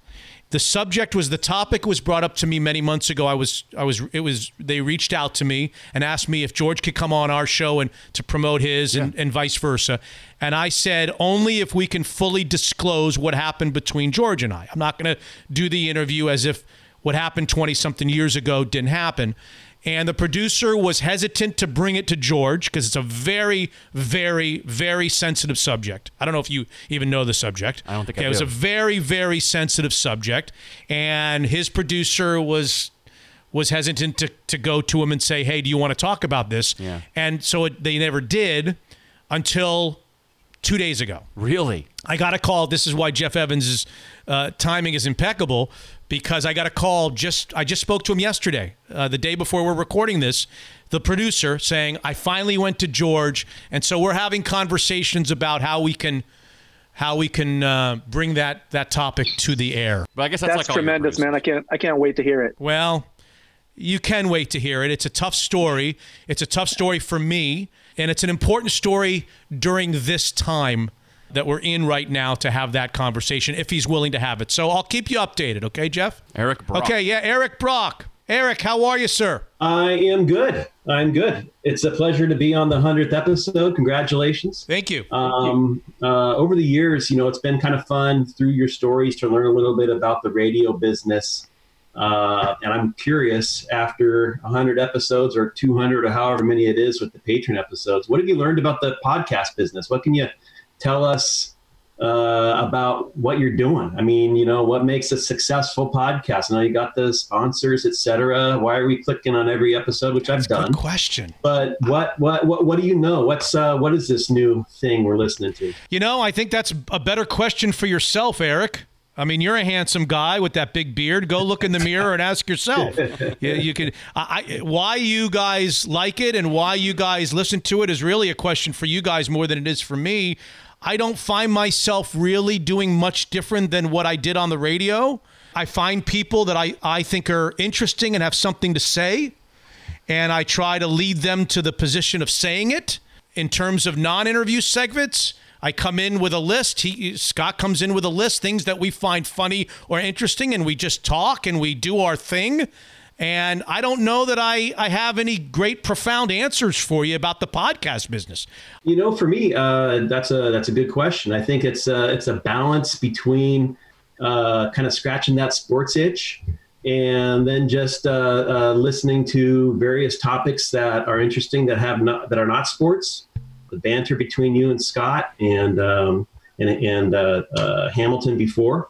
All that's interesting, and I try to make a point to listen to it every week. I'll say, as this is not Kiss Up to Mitch Day, but Mitch is a pretty solid broadcaster, and there's a lot of podcasts out there. There's 100 million on iTunes or whatever the number is, and I think Mitch sort of stands out from a lot of them. And I've had friends tell me that too, that you can just tell he's a trained, solid broadcaster who has chops and who's been doing this for a long time. And I think that's a big part of it. Trained, solid podcaster or broadcaster. You can just tell you're a solid broadcaster with terrible co-host judgment. Yeah, well, that's no one. I don't think we need to know about your judgment. I don't think that's ever coming. Your judgment hasn't always been great. I kid you, but you've been great. You've been really great.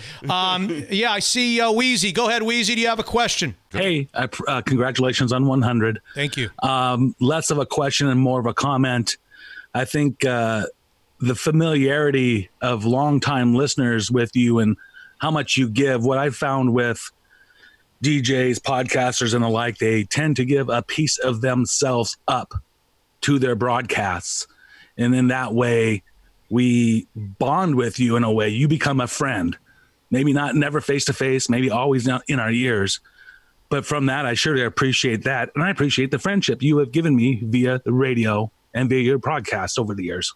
Thank you very much. Thank you too, Scott. Thank you. Thanks, Wheezy. Thanks, Wheezy. Appreciate it very, very much. Let's do 3 interviews, and then we'll do the other stuff. We'll get into some sports on episode 100. It's time to catch up with the CEO of Daniel's Broiler. Here's our friend Lindsay Schwartz to give us some good news about the reopening of 2 more Daniel's Broiler locations. Lindsay? Yeah, that's right, Mitch. We finally got to open 2 more. So we opened Bellevue, and then we opened Lake Union the night after that. And we're off to a pretty good start. So far, so good. Okay, so what can you tell us about what we'll find at the 3 locations now? Leschi, Daniel's Broiler, Bellevue, and Lake Union in terms of how much capacity seating, how close will we be to the next party, all of that stuff. Sure, yeah. Well, King County has moved into phase 2. Inside in the dining rooms, we can do 50% capacity, and outside on the decks and patios, we can do 50% capacity. And fortunately, all 3 of those locations have either decks or patios, and so that really helps.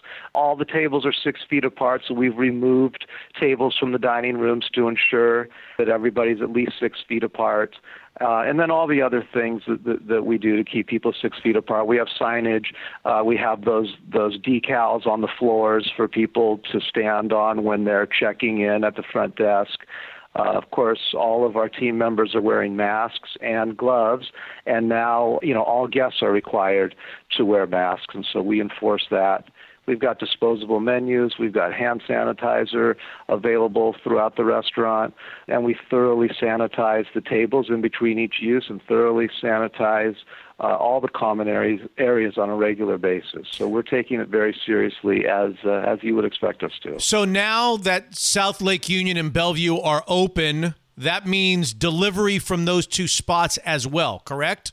That's right. Yeah, all three spots work with DoorDash as our third-party delivery company, so it's available from all three. So that's expanded our geographic footprint for delivery since we've opened an additional 2 locations. And then all three are available for pickup. And what's cool about pickup is you can also do beer, wine, and even cocktails for the pickups.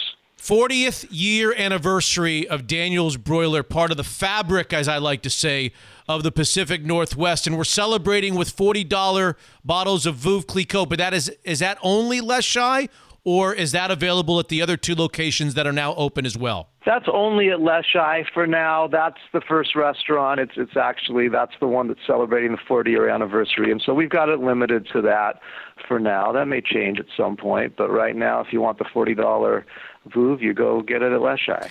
I got to say that everybody's itching to go back to restaurants, and we've all missed a lot of special occasions, and there is no better place to celebrate your special occasion, whether it's a birthday or an anniversary, a graduation dinner.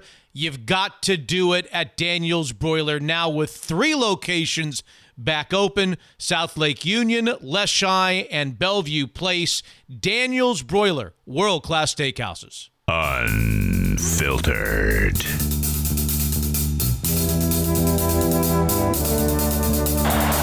Pressure from Thomas off the edge. Eli Manning stays on his feet, airs it out down the field.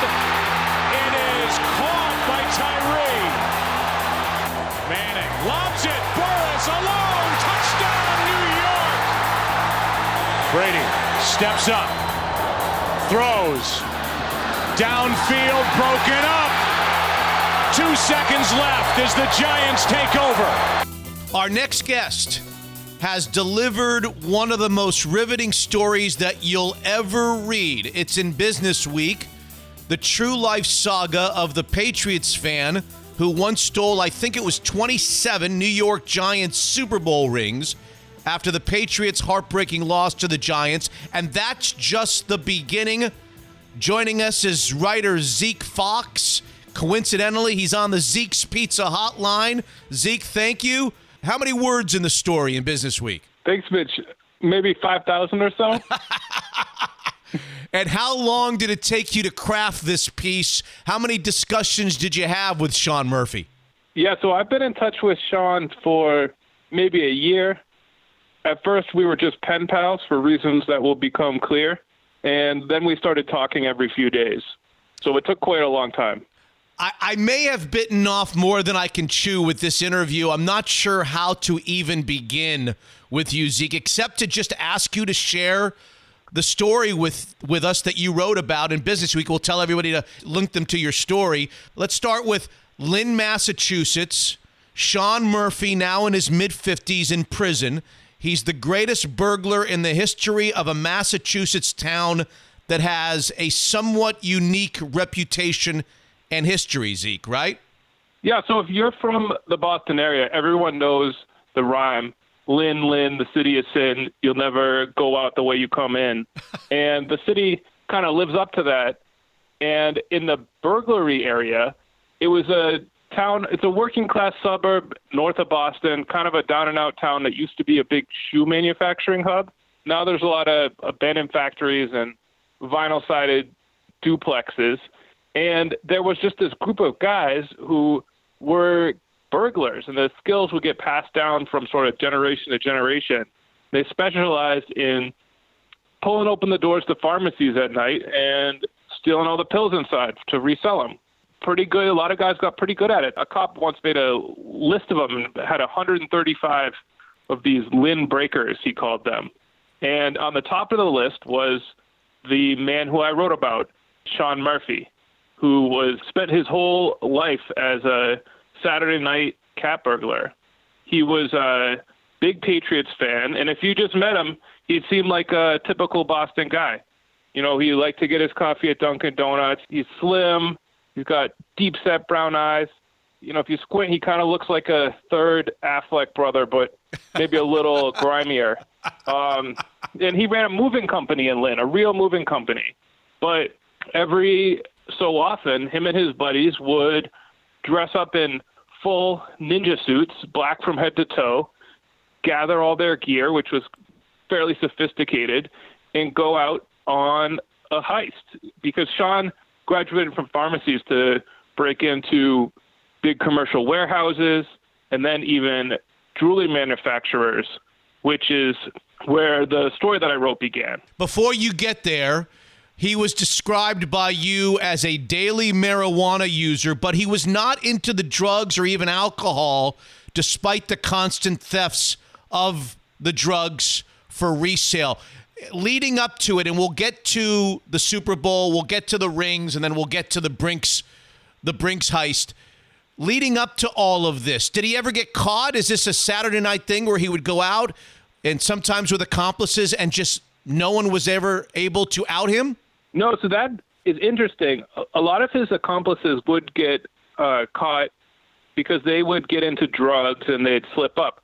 And like you said, Murphy, he didn't use drugs, but he often would get caught. Not necessarily in the act, but maybe someone would tell on him after. And he spent at least half of his adult life, or at least half of his entire life, I think, in prison. Most people might think, hey, time to get a new job. Like, this isn't working out that great. But Murphy would spend his time in prison just planning his next heist. He'd think, you know, I kind of screwed up that one, or maybe this went wrong, but it's bad luck, and I'm going to study really hard, and I'm going to do better the next time. And he'd get out and he'd plan something bigger. 2008, Zeke. Giants knock off Tom Brady's undefeated Patriots. All of us Dolphins fans of 1972 rejoiced because the Patriots were getting ready to go undefeated. Everybody remembers the throw, Manning to David Tyree.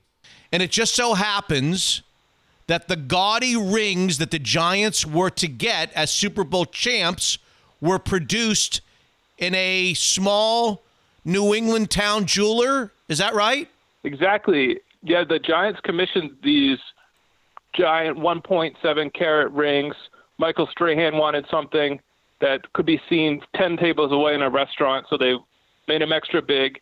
And they had them designed by Tiffany & Co. in New York, but Tiffany farmed out the manufacturing to E.A. Dion, which is in Attleboro, just coincidentally not too far from Foxborough.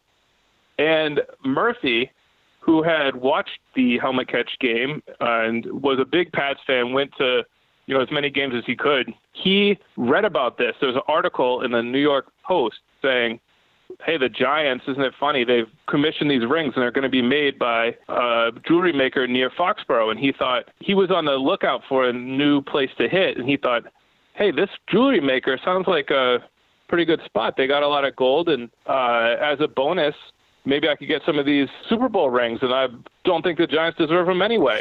So,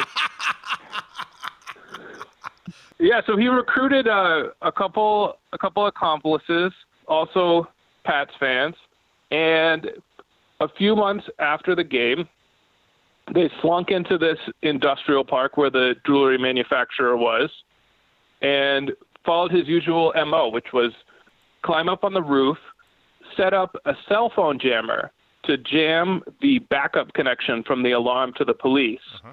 And that meant that when you cut the phone lines, no secondary alarm goes off. So he jammed the cell phone, cut the phone line, then cut a hole in the roof and drop in. And he'd do this on Saturday night because nobody comes to work on Sunday. And he would have all night to carry out whatever he can from this jeweler. And he found gold plates, gold jewelry, gold dust. I mean, he takes what he can get. There was a big safe. He couldn't crack it, so he just put it on a jack and slid it out into the loading dock and into his moving van. Finally, one of his accomplices came out of the company president's office with an armload of bling, and he was like, Sean, they got these rings, and they found dozens of rings. There were several that said Manning on them, one that said Strahan. And, I mean, these Pats fans were psyched. They took him back to Lynn. And he was excited to see it make the news. It was in the New York papers. It was in the Boston papers. Everybody was wondering how they got away with these Super Bowl rings. And there were actually really no clues left on the scene. The local police were baffled. And Murphy, however, was a little disappointed because these rings, he realized, were too hot to sell. Sure. And the safe that he had gotten away with turned out to not have anything that great inside. So his total haul from this burglary was only about $2 million. I mean, only by his standards, he was a little disappointed. Right. So within a few months, he was looking for another place, a bigger heist. Right. We'll get there in a second. What do you do with 27 Super Bowl rings besides give one to a young girl that you're romancing at the time, which got him in trouble ultimately, Zeke? Yeah, so that was his big mistake. It's also the kind of creepy part of the story, which is that Murphy, who was at this point, I think 42, had quite a few girlfriends that were much younger than him. I mean, we're talking about teenagers, and some of them were addicted to painkillers or heroin, and he says he never gave them any drugs. He would just give them money, and they could do with it what they wanted. And he says that they were all of legal age. But even taking that at face value, he's a 40-something-year-old guy who's got girlfriends who are, teenagers and addicted to drugs. Addicted to drugs. Yeah. Right. So he came home from this Super Bowl heist, and he's got a big ego. He couldn't resist showing off what he'd gotten. One of his girlfriends, who was on his good side at that time, he gave her one of these Super Bowl rings.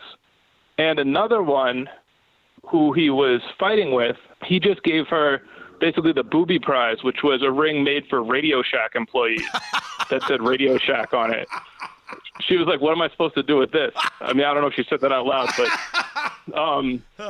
yeah. So at the time, it didn't seem like a big deal, but there was a Massachusetts state policeman named Al Zani. Don't go there yet. I'm going to take you there. I'm going to take you there, Zeke, because I want to do this in chronological order. I do want to step in because there's something weird about this whole story from the standpoint of whether this Sean Murphy character is a likable figure or not. And I was going to ask you, you spoke to him and you were a pen pal and you spoke to him several times on the phone from prison. Until we get to the part with the young girls and the addiction to drugs and the girls and taking advantage of them, if that part of the story didn't exist, would we find him a likable figure or a villain? He is a funny guy. He's really friendly, and if you had him on here, he'd be a good guest. But as I learned more details about these girls and his predatory behavior, it made it impossible for me to find that. I mean, I can't say he's a good guy. It's pretty horrible stuff. All right, so he pulls off the Super Bowl. And what do you do? What did he plan? Did you ask him this? I mean, he's got 27 Super Bowl rings. Some of them say Manning. They say Strahan on it. We'll get back to the story now.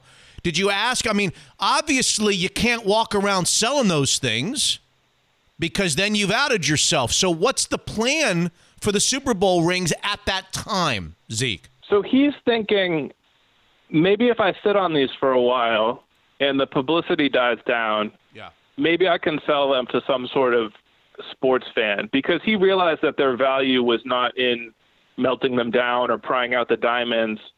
They needed to be kept intact and sold to the right person. And he actually spoke to a friend of his who was in the football industry, and this friend told him, think about a football stadium and look up at those luxury boxes, and every one of those, there's a millionaire who would love to have one of these rings. Mm-hmm. Those are the people you have to find, and you got to sell it to them. And he never got around to trying that. He just stashed them in a safe deposit box to wait until the heat was off. Okay, so you were about to say that no one could pin the robbery of the rings of the jewelry store on Sean Murphy and his accomplices until a state police officer got an ex-girlfriend to complain about Murphy giving the Super Bowl ring to another girl. So while all of this is happening, before the lieutenant got to Sean Murphy and arrest him, he had already left Lynn, Massachusetts, per your story, for Columbus, Ohio, for what every burglar dreams of, the huge score. Pick it up from there, Zeke. So he had in his sights a Brinks armored car depot. He'd cased it out on another trip, and he saw it had 40 trucks, which he thought meant at least $20 million.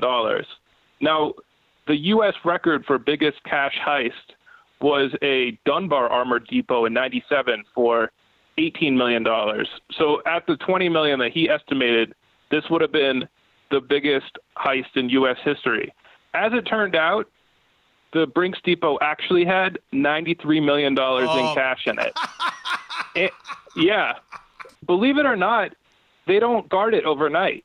They're just counting on their alarm. So Murphy, he doesn't know this, but the cops are planning to arrest him just in a couple days. Right. He's down in Ohio in his ninja suit, climbs up on the roof, sets up his jammer, cuts into the roof and jumps down into this Brinks Depot. And he brought this crazy tool because he knew the vault would be very thick. It's called a thermal lance. It's like a giant pipe 10 feet long that you pump oxygen through.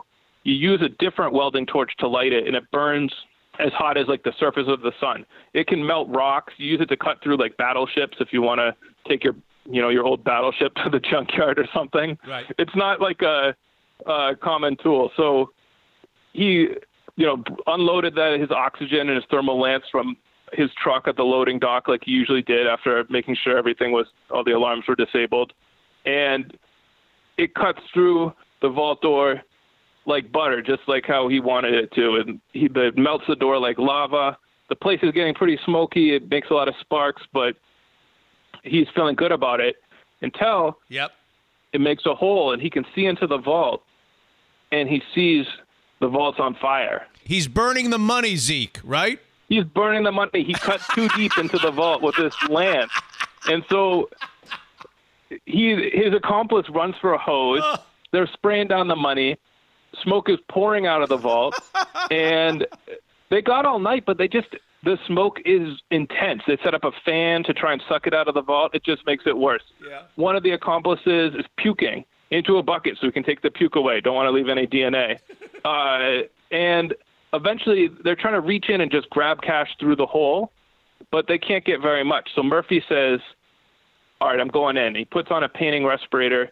He squeezes through the hole. It's like pretty tight squeeze. He burns his nose pretty badly on the way in, and he's in there. He can't even see very well. He passes out one brick of money. It's all ones. They tell him, get a different, go for a different stack. But within like a minute or two, he's overcome by the smoke, and he realizes that he could pass out. And he thinks to himself, if I pass out in here, these guys are not going to come in and get me out. Like, I'll die in here. So he goes out the way he came in, and the whole night they're just trying to grab money through this hole, smoking. Some of the money is damaged by water, some is damaged by flames.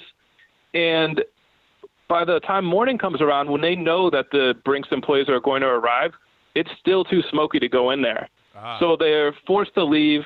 They only get away with, again, a pretty good sum, but not what they were hoping. They get away with about $1 million. And a lot of the money is totally damaged. So they drive it back to Lynn. Hold on, Zeke. Hold on. Yeah. They stop on the way back to Lynn at a hotel. They try to resurrect or whatever the money. Didn't they end up trying to put it in a washing machine or something in a motel or hotel on the way home to Massachusetts? Not at the motel. They did stop and rest, but when they got back, they went to one of the accomplices' house, and they tried Febreze. It didn't do the trick. Then they're putting it through the laundry. Yeah. And it's just crumpling up the money. So then they have to iron it out. They're Googling, like, can I redeem money that is partially burnt? Right. You know, they're figuring they'll cut out the bad part with scissors. Yeah. They spend days working on this. And, you know, they were able to get a fair amount of clean money, but it was just not the one big score that Murphy had been dreaming of. Yeah. Okay. And then a few days later, 20 police surround his house, and they're arresting him now for the jeweler. They're arresting him now for the jeweler score, the jeweler heist. They're not arresting him. They don't know anything about what just went down 4 or 5 nights earlier in Columbus, Ohio. Exactly. They're just acting off the information they got from one of his now ex-girlfriends. And they don't know about Brinks. It's freezing winter morning before dawn. The heat's off at Murphy's house because he didn't get a new oil tank. And they've got him cuffed in his underwear in the living room. One FBI agent tries to butter him up, but telling him what a good burglar he is. But Murphy's just smirking. He knows they don't know about Brinks. Another team of police and FBI agents arrest one of his girlfriends, try to grill her. She doesn't talk. But they got Murphy. They put him in jail on those Super Bowl heist charges, and that's where he's been ever since. And then they found out about the Brinks night. It didn't stay secret for too long. They were able to get the name of an accomplice from a cash for gold place where he'd been selling jewelry. And that accomplice told them, hey, you got Murphy on this Super Bowl heist, but I actually helped him scout out a Brinks in Ohio, so you might want to look at that too. Okay. And when was this that he went to jail? This was in January 2009. Okay. And he's been in jail ever since. And now it's not just for the Super Bowl heist. It's for the Brinks Depot burglary as well. Yes. And he actually, due to prosecutor, I don't know, their decision, he actually went on trial first for Brinks. It was 2 separate cases. This Brinks trial, this is what actually sold me on the story. I got a transcript of the trial, and Murphy defended himself. And yeah, you know, the lawyers told him, take the deal, plead guilty. And he said, no, you know, we're going to trial. And he gives this, he's got a special suit ordered from Men's Warehouse for the occasion. They had his size on file. And he's giving this opening statement. And he basically tries to argue, okay, I know a lot about burglary. Maybe I even taught some people a few things about burglary. But the prosecutors have the wrong guy. So he gives this, he's talking to the jury about Lynn. He's saying how many burglars there are. And then he says, you know, have many of you seen the new movie, The Town, with Ben Affleck? Well, Lynn is a lot like The Town. And it's full of burglars. And, you know, the prosecutors just have the wrong one. And the reason he's gotta argue it this way because the prosecutors have a copy of a how-to book that Murphy wrote in prison called Master Thief. It's extremely incriminating. It doesn't say I robbed Brinks, but it does. It's like a O.J. Simpson, like if I did it. Yeah. You know, it's giving advice and it's saying, hey, don't cut too deep. Like when you're cutting through that vault door, be real careful. Oh God. So. Yeah. And he's got two of his accomplices are testifying against him. So that it doesn't look good for him, but he insisted on Murphy figured if I lose at trial, I'm not going to get that many more years than I would if I pleaded guilty. So it's worth a try. And he gave it a good shot. And he knows a lot about the law. He studies whenever he's in prison and has new to the law, and he's able to make motions and cite case law surprisingly well, but it's just a very tough case. And I love he's cross-examining one of his accomplices, and as a you know, he's speaking in the third person, which is what you do. But he's saying things like, you know, isn't it true that you took Murphy's burglary course and then you became a burglar and that's why you did it? And then the accomplice is like, no, kid, like, we just smoked some weed and, like, you couldn't shut your mouth. Like, and it goes on like this for hours and hours. It was like a 2-day cross-examination. They get into, like, his favorite muscle cars. He asked one of the guys that he's like, "Isn't it true that the weed you sold Murphy was kind of clumpy?" Like, what? The judge really cuts him a lot of slack, lets him go on all these tangents, and in the end, the jury convicted him on all counts. And originally, he was sentenced to 20 years, but after a successful appeal that he did, he got it reduced to 13. So he's going to be out in a couple of years? So Murphy says he'll be out next year because after that, he recently reached a plea agreement on the Super Bowl heist. There's some disagreement. The prosecutors say that he still has many years to serve on his federal sentence, that the time that he served so far doesn't count. I wouldn't be surprised if the law was on Murphy's side. Like, he seems pretty sharp, and he's convinced he's gonna get out next year. Zeke, is he a better attorney or burglar? Oh, I think I talked to this friend of his who said that Murphy beat some charges for him. And I think seems like he's a pretty good attorney. Yeah. And one of the things I learned writing this story that surprised me is that most burglars are total morons. This sort of like movie cat burglar type is very rare. The bank robbers are mostly just guys who are high, who pass notes to the teller and say, please give me some money. So in the world of burglars, he really is top of the line. The problem is that you can't, just because you can break into a place and leave with the money and no one spots you that night, it doesn't mean you're going to get away with it. The key is actually more about not having anyone tell on you. And that can be tricky, especially when you want people to know what a good burglar you are. Sure. This seems headed for the big screen, Zeke. Well, Murphy would certainly like it to. He says it'd be just like The Town, only better, because he is a lot better at burglaries than those guys. My fear is that he'll want to play his own part in the movie. He really wants Affleck. He says it's got to be Ben Affleck's the guy to play him. God. Well, this is tremendous. Your work, your 5,000 words in Business Week. You can find them online. Just superbly done, Zeke. And I can't tell you how much I appreciate you coming on and sharing with us the story of Sean Murphy from Lynn, Massachusetts. Thank you so much for being on Mitch Unfiltered. Thanks a lot, Mitch. Wow. How about that story? Sean Murphy, Lynn, Massachusetts, cat burglar turned Super Bowl ring thief, turned Brinks Depot heist, and now just where you'd expect him to be in a Massachusetts state penitentiary. Zeke Fox of Business Week magazine here on episode 100.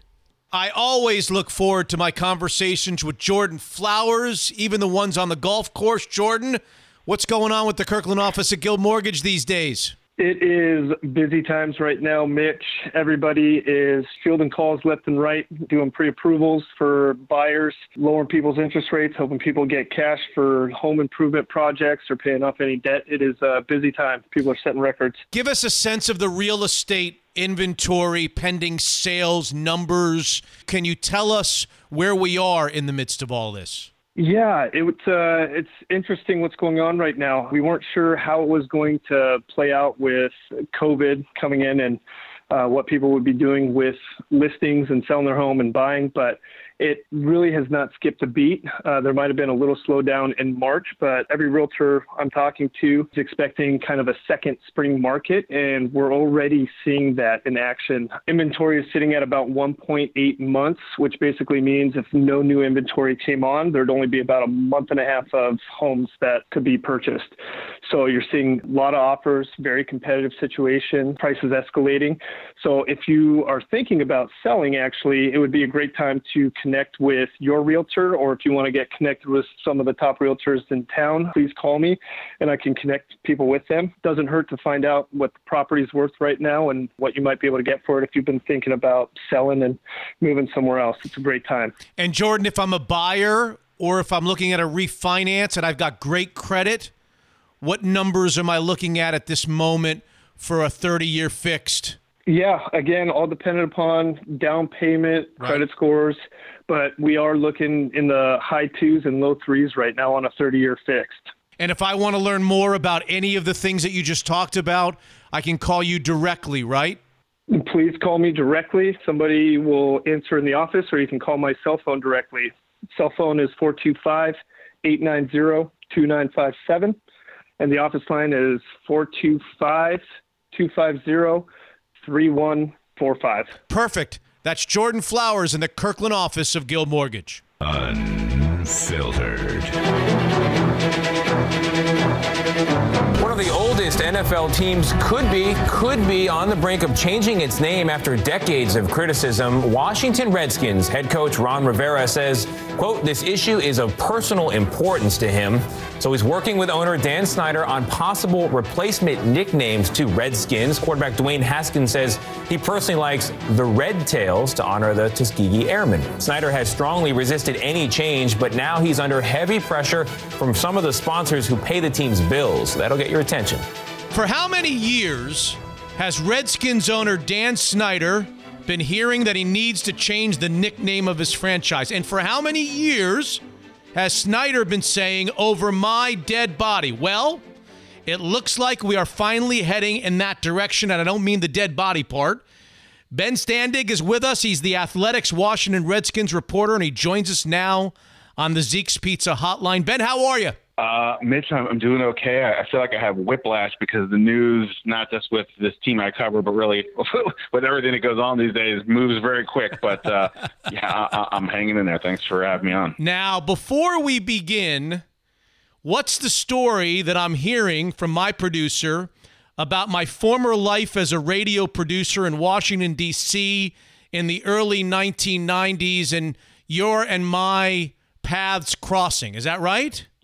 Yeah, that is correct.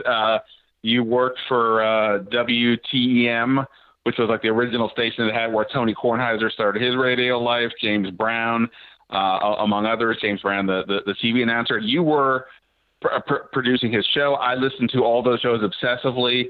I won't say I was growing up. I think I was already in my 20s or whatever, but like I was obsessed by the local sports radio.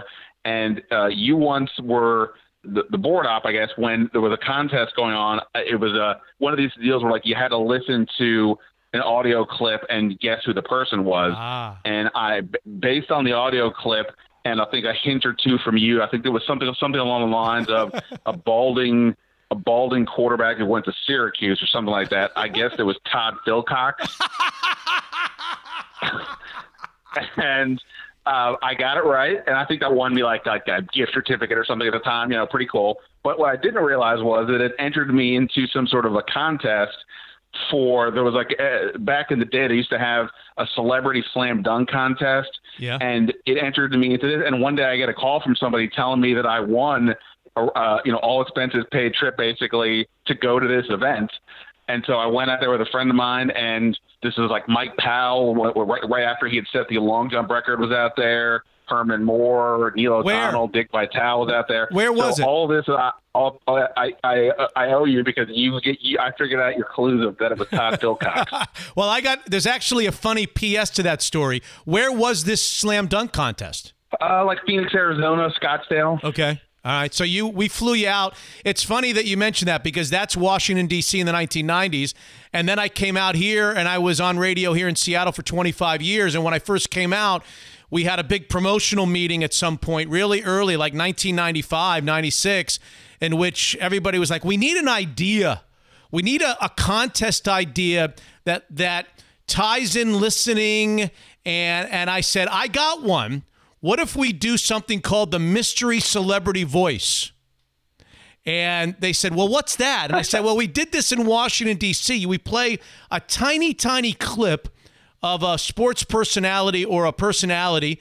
We take guesses, and then each day or each show or each week, we keep adding to the voice, right? We play a longer and longer, and that forces people to listen. Everybody's like, yeah. And for many years here in Seattle, thanks to me, I brought it with me long distance from Washington, D.C. We did something called the Mystery Celebrity Voice. There you go. And you're the first winner. You're the origin of it, Ben.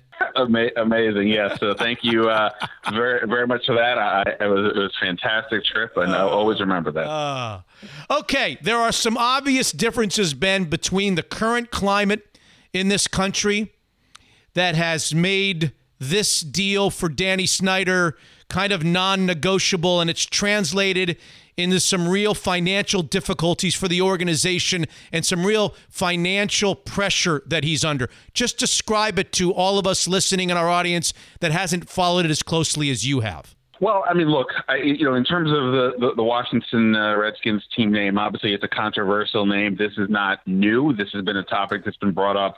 I basically remember it most of my life, but it really sort of picked up in the last, I'd say, 10 years or so, where this became a topic that a lot of people started, various websites, newspapers, and so on, stopped using the name. Columnists, wrote, opinionated columns. Politicians talked about it. But really, from the money front, there wasn't a lot of pressure going there. And I think in part because it was always an isolated incident. It was just this name. And as long as Dan Snyder wasn't feeling pressure from the league, from sponsors, from season ticket holders or what have you, nothing ever happened, obviously. And really nothing has changed on this topic.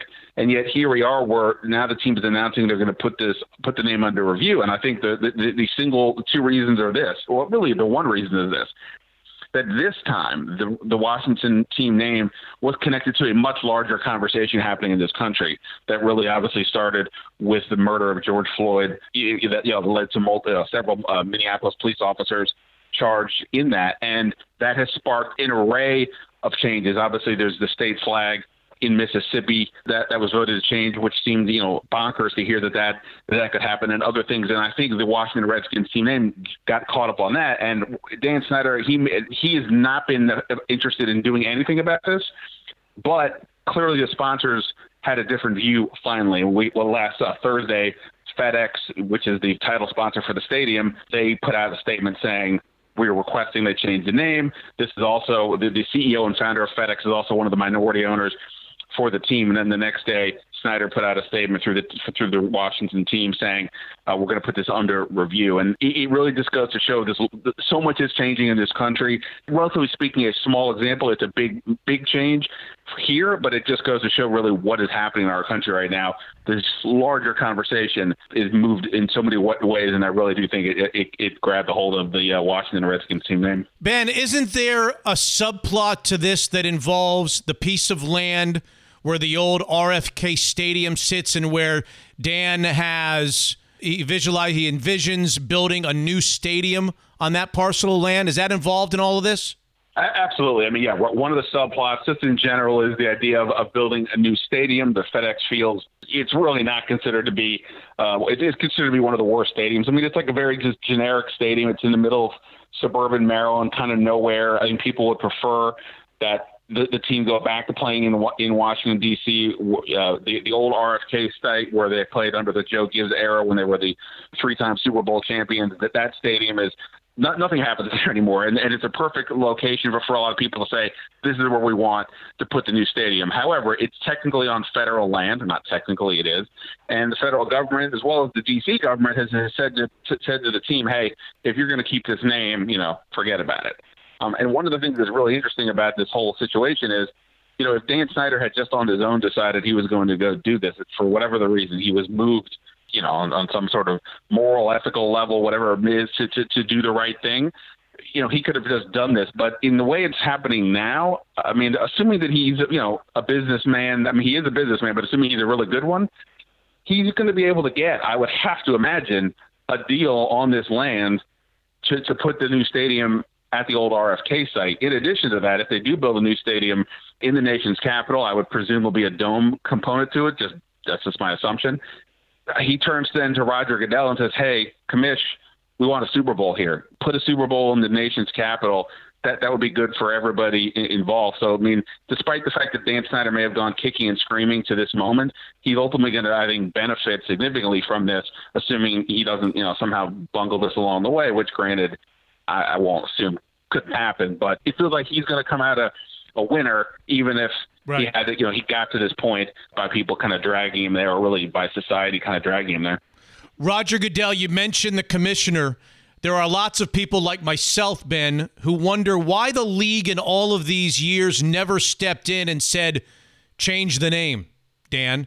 Why never did that happen? And I think this is just a good broad point, and everybody wants to jump on Snyder. Totally get it. He's the one that could, easily sort of start this process. But a lot of people kept their, kind of covered their eyes throughout this process. Like I said, FedEx made a statement last week. That's great. They never made a statement before publicly. Right. All these retail stores now, Walmart, Target, what have you, are now all saying they're going to take the Washington Redskins gear off their shelves or off their websites. Nike did the same recently. Cool. Where was this? And then the other point, nobody did this because for whatever the reason, it wasn't a priority to them. The team is still one of the most valued franchises in all of professional sports. I think I saw something on it that said Forbes valued it as like the fifth most expensive franchise. From a merchandising standpoint, the Washington Redskins still do tremendous business. So there was no impetus on the pure dollars and cents side for anybody, including the NFL, apparently, to do anything. Now, I guess it reached a point, like I said, I think the conversation in this country has changed dramatically, and it wasn't just one incident. It was so many things being tied together that, one incident may have started this whole thing, but in terms of the Washington football team, it wasn't just in isolation. They were connected to a larger thing. And I think, like I said, the NFL sponsors, that they could no longer keep their eyes covered anymore. That they saw what was happening, and I think they helped push this, finally after all these years. Next two questions, Ben. When will this happen? Will it happen before the beginning of the following season? Even if there is I'm not sure there'll be a beginning of the next season. Will it happen before the season starts? And what do you think the next name will be? I'm sure there are a lot of options out there. Red Tails I've seen. Yeah, so Ron Rivera came out the other day in an interview and said he wouldn't mind seeing this done before the season starts, and I know I've heard some other people say that as well. Now, putting aside the issues that people have with the name, in terms of from the organization standpoint, this is a brand name change. You can't just throw something out there. I mean, you were obviously in the D.C. area. The Washington Wizards used to be the Washington Bullets, and we can discuss. That's another topic, but why they switched it. But they went to a name Wizards, has nothing to do with the area. It's incredibly generic, and because that team doesn't win, it just has turned them invisible on some level. The name means nothing, and the Washington Redskins could become that team if they just make a rush decision. Now, based on what I've heard, Dan Snyder has shown zero interest in this name change before. Therefore, while I'm sure there have been studies done on some level, I don't know how engaged he was in this topic prior to the last several days or maybe even the last couple of weeks. So I would hope they would take their time, think about what's necessary, go through the proper steps, surveys, marketing studies. Think about it. Talk to the fans, talk to the community, whatever you need to do. You can come out today, tomorrow, before training camp and say, hey, we're committed to making this change. We believe it's the right time to do it. We believe in moving on from this Native American imagery that we, hopefully, they would probably say we celebrated throughout the years and move on. But you don't have to rush it for week one. Obviously, there's so much going on right now in the country with COVID-19, and who even knows about this NFL season. But I don't think you really have to rush it on that front. Now, as far as the contenders, every name sounds weird to me, right? So right now, because I'm used to what I'm used to. In recent time here, Adam Schefter, I guess, has said that according to sources, they're going to go away from the Native American imagery. To me, that obviously opens up to a lot more possibilities. Warriors was the name that was being mentioned a lot by people. I think if they kept the Native American imagery, but to me that sounds incredibly generic. And you also have Golden State, not to mention half the high schools in the country. So to me, that one's not interesting. Red Tails is one that has been mentioned a bunch. There's a connection to the Tuskegee Airmen. Ron Rivera recently mentioned the team would like to honor not just Native Americans, but also the military. So there's some connection there. The R would allow them to keep so much of their imagery already. Hail to the Red Tails could be the song. HTTR is the popular hashtag. So something like that would make some sense. But hopefully, like I said, if for me, they take their time, they think about it. They don't just rush it just because they're under some heat right now. Yeah, but they're not going to do it in the middle of a season. They're either going to do it before opening day or do it in the following offseason. They wouldn't change the name in the middle of an NFL football season, right, Ben? Yeah, no, right. I mean, I think if it's me, I think you have the conversation. I mean, at some point, Dan Snyder is incredibly camera shy. He never gives interviews. At some point, he needs to come out and speak to somebody. I mean, I'll give him my number if he wants it. But he needs to have a conversation with somebody and just sort of say, look, here's how we got to this point. And as long as you commit flat out to doing it, I mean, they pretty much already have by saying it's under review. You can't go backwards at this point. But just, we're going to get this done. For, logistical reasons, it's probably not realistic to have this done by week 1, even if they announce today that what the exact new name is. I don't know how realistic that is. Yeah. So we're going to do it. We're going to go through the proper steps. We're going to get there. We're committed to doing this. We want to do it right so we have a name people can be proud of. And, we'll figure it out. Then, by 2021, the new team will be called the Washington something.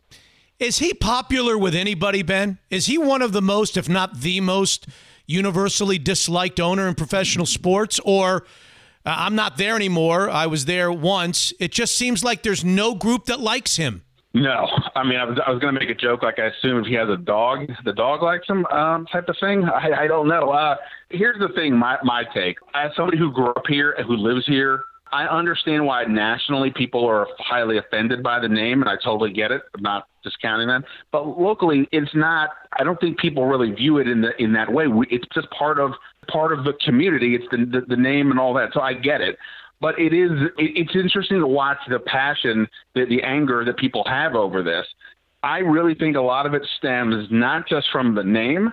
I think a lot of it stems that people don't like the owner. And on top of that, they've just been a complete bungling situation for most of his 2 decades running it. If instead of Dan Snyder, it was a more celebrity owner, a more popular owner, and this team had been winning, maybe not to the degree that they were the Joe Gibbs era, but just winning, being competent.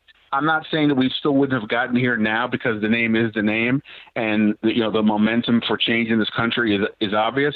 But I don't know if the anger would be still there. I really just think people, it's just such an easy target because of him, because this franchise has been bungling for years. And again, obviously the name is what it is, but I really do think Dan Snyder's lack of fans in any way, shape, or form really has really been a driving factor in this as well. Who won the slam dunk contest in Phoenix, Ben? You know what?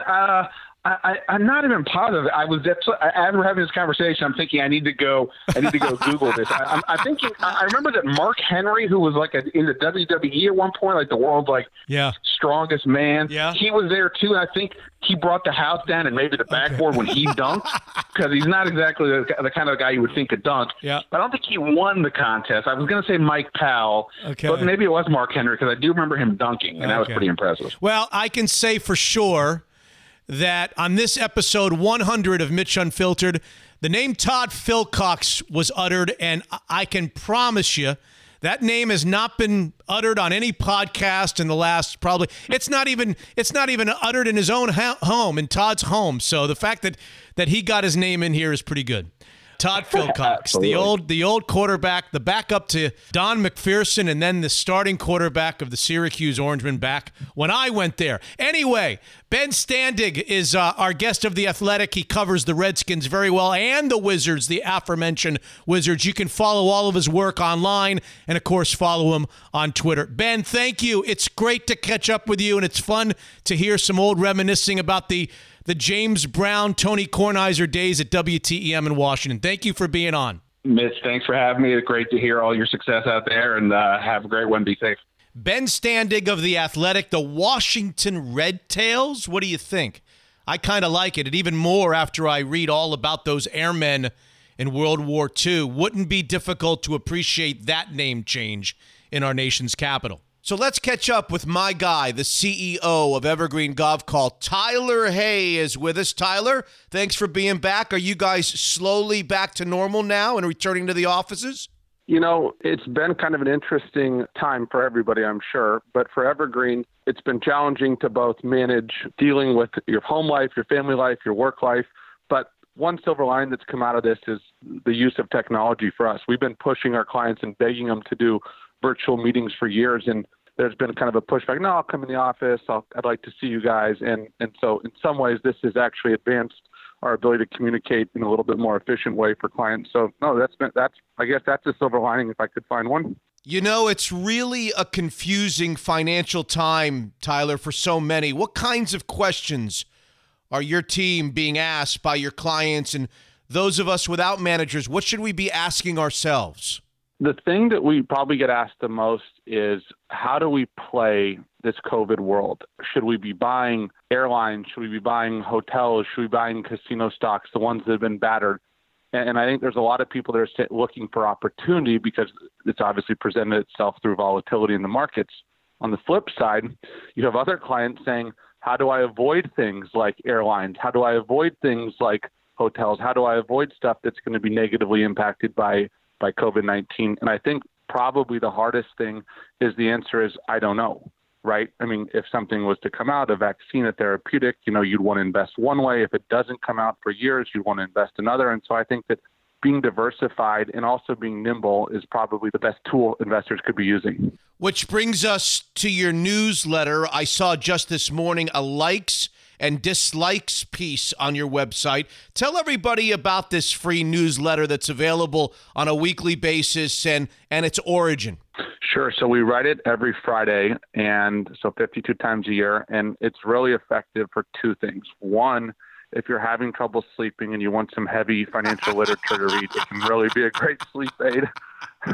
And then second, for people that follow the markets and are looking for kind of some guidance and some perspective, we think that we try to give people some tools to help make decisions around their portfolios. What is the best way to figure out whether a wealth manager is a good idea for us, Tyler, and in particular, Evergreen Golf Call? Sure. I mean, I think that there are kind of two questions that people should ask when they're thinking about, do I need a wealth manager? The first one is, do you have the time to do it yourself? It's not a hobby, right? It's people's real money, and I think that it takes a kind of a full-time commitment to it. So first, do you have the time? And then the second question is really, do you have the aptitude to do it? And I think that those are the two questions that people should be asking. If the answer to either one of those is no, then I think you should be calling a wealth manager. And when you're calling a wealth manager or someone to help you out, I think probably one of the questions that people should be asking is, how have you done in up markets? How have you done in down markets? I think that there's a tendency for someone to say, hey, show me your performance. And, you thought about somebody who's managing money the last 10 years pre-COVID-19, everybody looked pretty good. So I think trying to evaluate somebody and how they've done through kind of a full, what we call a full market cycle, is probably the best way to do it. And the first step for you guys is to go to evergreengk.com and fill out the client compatibility survey. Is that right? Exactly. That helps us figure out what type of investor they are and if they're suited for kind of wealth management. I mean, I think that, we're pretty honest with people and have said to people, you're not really a candidate. Either you have, like we said, the skill to do it yourself or something like that. So we really try to find clients that are good fits. Tyler Hay, the CEO of Evergreen Golf Call, a premier wealth manager in the Northwest. Unfiltered.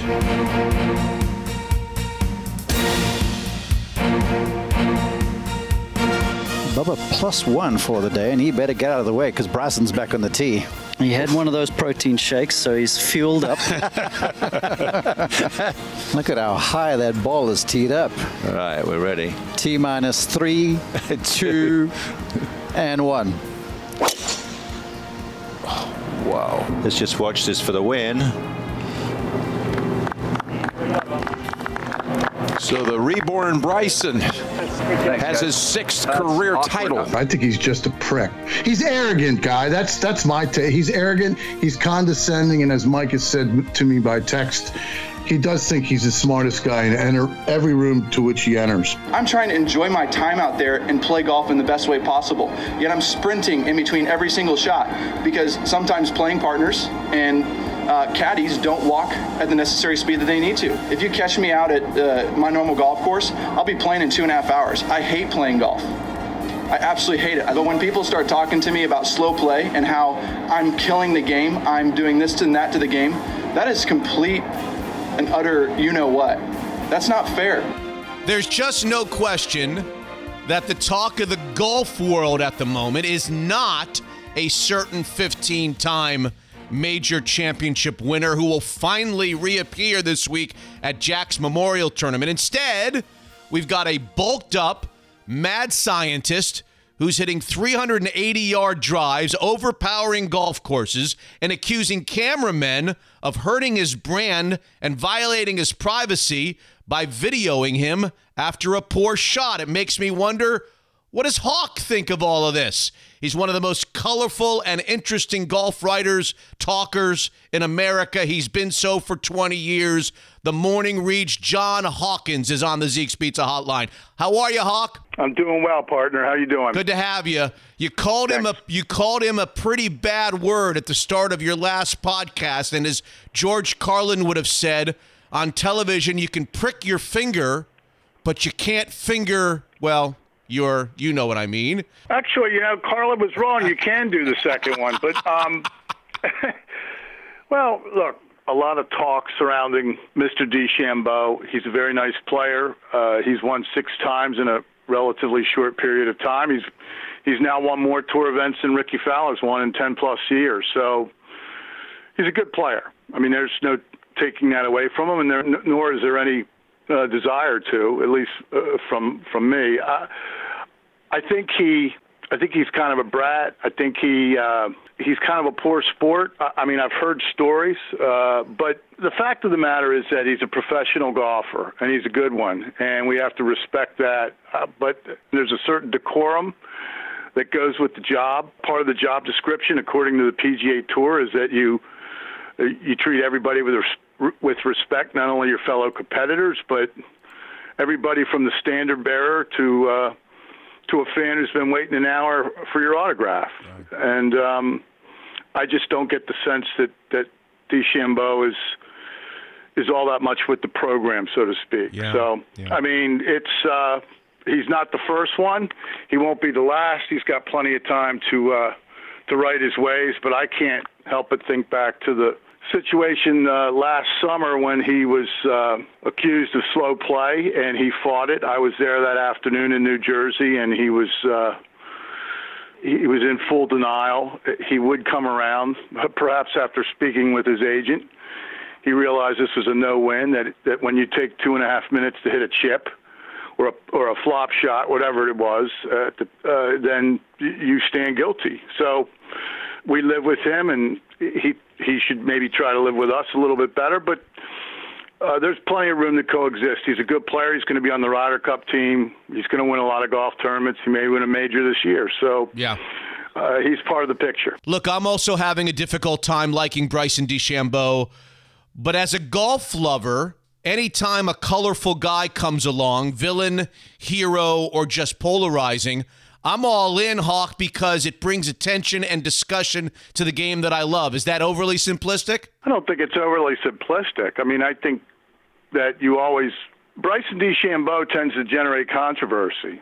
And if you're in the media, you have no aversion to that whatsoever. In fact, you may like it and welcome it. The situation with the cameraman is a good example. If he says, "You're hurting my brand, don't hurt my brand," well, Bryson has a tendency to consider himself the smartest man in every room he enters, and that's just really doesn't matter that much, even if he were. When you accuse a cameraman of hurting your brand after messing up a bunker shot, that's not the cameraman's fault. Obviously, I mean, this is like kindergarten stuff. But as it relates to the media, He's not really any different from Patrick Reed. He makes waves. He moves the needle conversationally, and I think if you're whether you're part of the press corps or you do TV or a podcast or radio, you welcome the idea to discuss people who aren't like everyone else. There's plenty of guys who fall straight off the cookie cutter. This isn't one of them. Right. He's a smart guy. And this bulking up was obviously a great idea for him, but it makes the 3 through 6 irons obsolete. He makes them obsolete. Heck, I don't know if he even hit a 7 iron all week in Detroit. You wrote last Thursday, chicks dig the long ball, and so do old guys like me, but when somebody is driving it into a greenside bunker at a 380-yard par 4, splashing out and tapping in for birdie, that's not really golf. This was my version of the apocalypse, an unavoidable notice, that our great game, at least the way tour pros play it, needs to be fixed as soon as possible. What do you think the USGAs of the world will do or can do? Oh, gosh. I couldn't. I mean, what should they? Well, I think that at some point we'll have a rollback on the distance the ball can travel. I think the ball is central to the notion of change.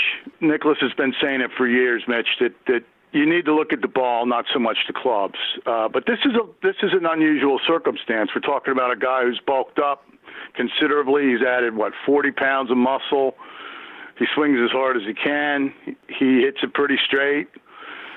Just to me, I thought my eyes told me that there was something wrong here, that against a weak field, he was clearly the best player for one primary reason, and that's because he hits the ball further than everybody else. Now, that's not a penalty. That's not a felony, but it makes the other aspects of the game somewhat obsolete. As I said in the column, the finesse parts of the game, shot making, course management, all those things that we've come to expect and we attempt ourselves sort of become extinct in this era of bomb and gouge. And DeChambeau is merely the latest poster boy to sort of reflect that mentality, which I think is counterproductive to advancing the game. I want to ask you one more about DeChambeau and then get your thoughts on the Ryder Cup, Hawk. John Hawkins, the terrific John Hawkins, is with us. Are we safe to assume that if he's just fair with the putter, Hawk, in November and April at a magical place in Georgia, that he can't help but at least contend there, maybe win? Well, I think he was probably going to contend or perhaps win there even before he bulked up. I think now his chances are much better. I'm sure he had that in mind when he was gulping down any one of those protein shakes or pumping iron. But, it's important to not to lose sight of the fact that he was a pretty good player before this. I was talking to Jeff Rude, longtime golf writer, last night about it, and he wonders how long can his back hold up. I mean, his body wasn't built to be like that. He probably avails himself more to injury now than before, but he's the smart guy. He can make his own decisions. He's a big boy. But yeah, I mean, certainly, I think it's ridiculous that he's the favorite at all three majors this year. He beat that was by far the weakest of the fields we've seen since pro golf returned. But certainly he's the hot guy right now, and I've always had a little bit of an issue with how the Vegas guys determine golf odds. I don't think they know the sport as well as they know the NFL or whatever else. But in this case, DeChambeau is going to factor at a lot of major championships. He's a good putter, and now he hits it a mile. And those two combinations often lead to many victories and a big old bank account. Yeah. Okay, the players got their way, Hawk. No fans. They didn't want the Ryder Cup with no fans this year at Whistling Straits. It's been postponed. The right move by the governing bodies, the PGA of America and the like? Well, I think it was the only move. Look, think about it. Of all and I covered mainstream sports for 12 years before switching over exclusively to golf, and I can't think of an event that relies more on the galleries, the spectators, to generate passion and emotion and really set the atmosphere for what is fairly rapidly when I say fairly rapidly, we're talking about a stretch of about 30 years. This thing has become, and it happened in 10 years, really. It became, if not the biggest event in golf, certainly one of the biggest, and it's one of the bigger sporting events on the calendar to a lot of people. And I think without spectators on the grounds, it would be it doesn't defeat the purpose, but it curbs the appeal so much that you really just have no choice but to wait. I mean, either side of the Atlantic, fans have so much to do with the passion and the emotion that we see from the players when they're in the team element playing match play for their countries or for for their flag, and it wouldn't be a complete waste of time, partner, but it wouldn't be nearly the same. And I think the right move was made, and I considered it a no-brainer. I think the players were just echoing what everybody was thinking, really, since the new schedule came out. You can't be a fan of John Hawkins. You can't be a reader of John Hawkins like I am. I'm both. Without knowing your distaste for what's happened to the CBS broadcasts of golf each week. I chuckle every time I hear you talk about it. Is Mickelson the next golf TV star? Is he the answer to the problem? Is he the next Tony Romo? And will they be able to get him to skip, I guess, the Champions Tour to climb up those 18th Tower steps and sit next to Jim Nantz someday? Or is that a pipe dream? Well, I don't know if it's wishful thinking or within the realm of possibility. I certainly think it's probably quite a bit of both, Mitch. I think Mickelson enjoys talking about golf. He's very bright himself. He's a bit outspoken. He's not afraid. He's got the perfect persona for the Tower. And, whether it's CBS or NBC or somebody else comes along, I think you're going to – if Mickelson wants to do TV, he's going to do TV. He's such a huge star.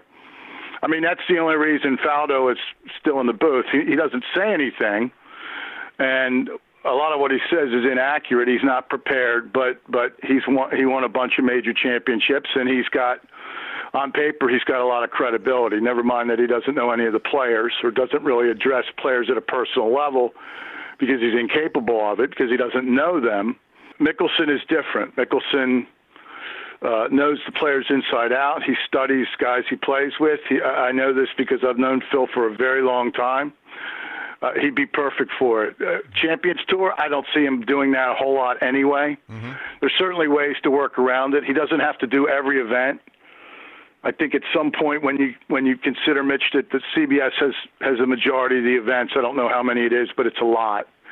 And they have them pretty much from – well, they have the West Coast swing, and then NBC has the Florida swing, and then it switches back to CBS really through until the end of the summer. And I don't know if Mickelson would want to make that kind of commitment. You'd have to give him a whole bunch of loot to even think about it. But golf fans deserve better than what they're getting out of CBS right now. And I just think that Mickelson, or as my partner Mike Perkins said on our podcast, Paul Goydos would be a great one too. But I mean, sometimes people don't work out. Sometimes people, they get in front of the camera and they're not the same guy. So it's a bit of wishful thinking, but certainly something that if I were doing anything higher than mopping floors in the CBS building, I'd suggest strongly to the director, to the chairman of the sports department, or whatever Sean McManus is called. Yeah, I would suggest that they take a long look at somebody that's going to bring some flavor back to the telecast. The Grand Poobah. By the way, is it good for golf fans that the U.S. Open's back on NBC from Fox, or doesn't it matter? Oh, I think it matters. I mean, Fox came in ill prepared. It really hurt them. They only did it for 5 years. I think there was a lot of criticism, but we know what we're getting with NBC. Tommy Roy's the executive producer of golf over there. He's been around a long, long time. He's very good at what he does, and I think it shows. Telecasts, people who do telecasts are a little bit like umpires. You only notice them when they suck or when they're wrong. Right. But NBC is, in my mind, clearly the best right now, and there's not a lot of competition. But, yeah, good move to get it back on NBC. MorningRead.com. I just love John Hawkins. I've loved him for a lot of years in a good way. I've loved him in a good way. I love listening to him. I love reading him. Last Thursday, he did a piece on Bryson DeChambeau. You should check it out. He's just terrific, and he's nice enough to be with us again on Mitch Unfiltered. Thank you, John. Thank you so much for being back on the podcast. We appreciate it very much. You're welcome, partner. Anytime. There's just no doubt that Bryson DeChambeau is the talk of the golf world. Do you like him? Do you not? I actually don't agree with Hawk's comparison to Patrick Reed. Seems like golf fans, for the most part, don't like Reed for so many reasons. DeChambeau, his rapid weight gain and supersized drives, has struck the right chord with many fans of the sport. And I, for one, approve of anyone that brings barroom discussion to the sleepy sport of professional golf. Okay, time to catch up with Zeke's president, Dan Black, on the Zeke's Pizza Hotline. Dan, what's the latest with our favorite spot for Northwest-style pizza and great craft beer? Summer's in full swing, so what people are tuned into right now is our summer beer lineup, which is full of sunny day, easy drinkers, good for patios, good to throw crowlers and cans in your cooler. People are excited to be back on our patios and dining in a little bit. Tell us about that, dining in and on the patios. We're still at 50% maximum capacity for each one, right? Which gives us quite a bit of seating between indoor and the patios. And a lot of our dining rooms are indoor-outdoor, so they've got a garage door or something. And so there's plenty of seating to be socially distanced and to feel like you're outdoors or to actually be outdoors. And so in terms of COVID, people want plenty of space, and anything that's indoor, outdoor, or just purely outdoor feels safe. We've, for the most part, got a lot of stuff in terms of seating that where people can come in and feel comfortable and safe and have a good time. What story do your numbers tell about the confidence of the Northwest to head back to restaurants, Dan? Yeah, people are dipping a toe in, so it's definitely not gangbusters. A lot of people just have got used to being pretty close to home. And frankly, a lot of people are out in the islands or summer places or the lake and outdoors and doing stuff. So summer for dine-in in general in Seattle can be hit and miss and slow at times. And that's definitely the case this summer. But there's also people that are doing it. And there's plenty of out people that are thankful to be around people again, and just sitting in a restaurant or a bar with other people is kind of a treat nowadays. And there's definitely plenty of people that are excited to do that. Obviously, delivery is such a huge part of Zeke's model. Assuming you are not as concerned with some of the spike in numbers because we can all download the Zeke's Pizza app and we're a click away from a craft beer growler at our door. Correct. And it's been great to have dining rooms open again and have that business back. But takeout and delivery is still where the strength is. So that continues to be the strongest part of our business. And we continue to be excited about that. And we've been talking about beer for a long time. That continues to be the big theme, which is people are ordering a lot of pizza, people are ordering a lot of beer, and delivery and takeout is their preferred method for that for the most part. Dan Black, Zeke's Pizza president. Thank you, Dan. Thanks for being such a great partner of Mitch Unfiltered. Thanks, Mitch. Appreciate it. Zeke's Pizza, homegrown in the Northwest. Unfiltered.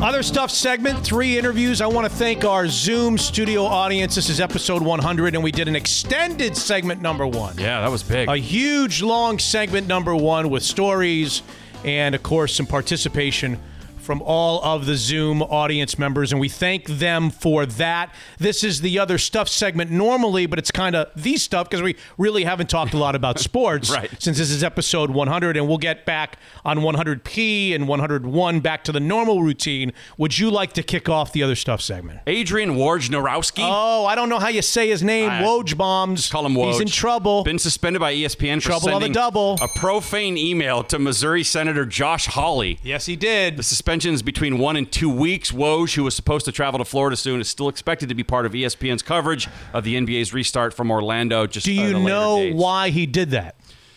Yes, I do. And I don't know if everyone knows. I mean, I can read the whatever Hawley said that pissed Woj off. Well, I can just summarize it for you. Hawley is a Missouri senator who was upset with the NBA because the NBA is allowing the players, once they restart in Orlando in the bubble, to have a statement on the back of their jerseys, a social justice statement. But apparently the NBA is telling them what they can do, there's like 3 or 4 that they can do. Yeah. And there's some, and so Josh Hawley, is it Josh? Is his first name? Yeah, Josh Hawley, the senator from Missouri, is upset that the NBA is putting parameters on what messages players can wear on the backs of their jerseys. He says they should be able to wear "Back the Blue" or "Support Our Troops" or "God Bless America." Free Hong Kong was another one. Free Hong Kong. So he wrote that to the NBA, and Woj got a load of that and said "F you," but he used the full word. He sure did. And now he's been suspended by ESPN. Notice ESPN didn't part ways with him because that guy can pretty much write his own ticket, can he? I think ESPN needs him more than he needs them. So just a little suspension. We're not letting him go. We should get to the Quentin Dunbar story, which is really disheartening for a lot of reasons in Seahawks fans. It took a major turn for the worse.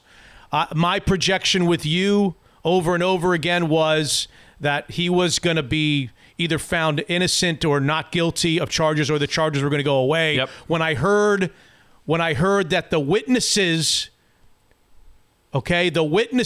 those that were impacted at that party, had changed stories and they were flip-flopping their stories, I just thought that there was no case to be made by the DA of Broward County in Florida. Everybody knows the Quentin Dunbar story by now. I don't have to repeat that. I think people know, yeah. Well, this week, really bad news. Broward County DA alleges that the 4 or 5 men that changed their version of the story, which led to optimism for Seahawks fans, and I guess Giants fans too with the other guy, that they were paid off $55,000 in the office of the Dunbar attorney Michael Grieco, who we've had on the show. He was a guest on Unfiltered, to change their story, that they were paid off to change their story. Yeah. And the DA of Broward County says not only were they paid off, but we have all kinds of evidence. There's surveillance. We have video, we have surveillance video, we have documents, we have elevator video. So there's apparently a huge trail from somebody. And it wasn't, by the way, I'm not suggesting that it was the attorneys that paid them off.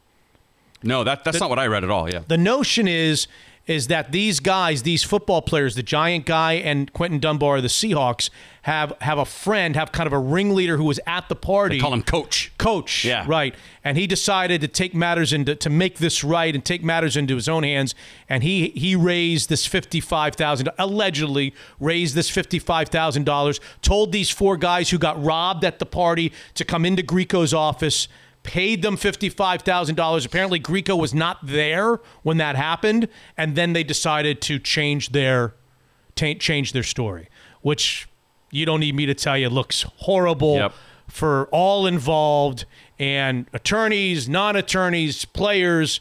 It now looks really, really bad for Quentin Dunbar. Baker's attorney, Bradford Cohen, tells everybody that he did not pay anyone off, period, denying all of the new allegations. So we'll see where this goes. Well, he's denying what allegations? That they were paid off, or that he had something to do with them being paid off? No, that the witnesses were paid at all. Nobody was paid off for anything. That's what he's saying. That's what he's saying. Well, I hope he's right.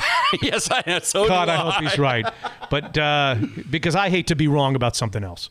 I just can't. My track record just can't take another beating. Anyway, that's the Quentin Dunbar story. By the way, the good news is he has been granted permission. I don't know if this is good news for anybody, but he's been granted permission to travel from Florida to Seattle to be a part of training camp or whatever it is that you do during the pandemic. So he's allowed to leave the state of Florida and come to Seattle. But certainly his situation now and his long-term viability becomes very murky with the Seattle Seahawks. Yeah. Very, very, very muddy. Anyway. A radio host for WSMN 1590 in Nashua, New Hampshire. Nashua. All right. Went on a vile racist tirade against a group of workers doing their job because they dared to speak Spanish. And it's almost unbelievable when you see the video. She says, speak English like 30 times. She's just yelling at these workers. Yeah. And finally, an African-American man who happened to be having lunch nearby, was sick of listening to it, came over and barked back at her and said, why are you harassing these guys? And she went off on him, and she's since been fired. Of course, you could see how that's going to go, but people are flipping out. And I just can't believe she had a job in radio and I didn't.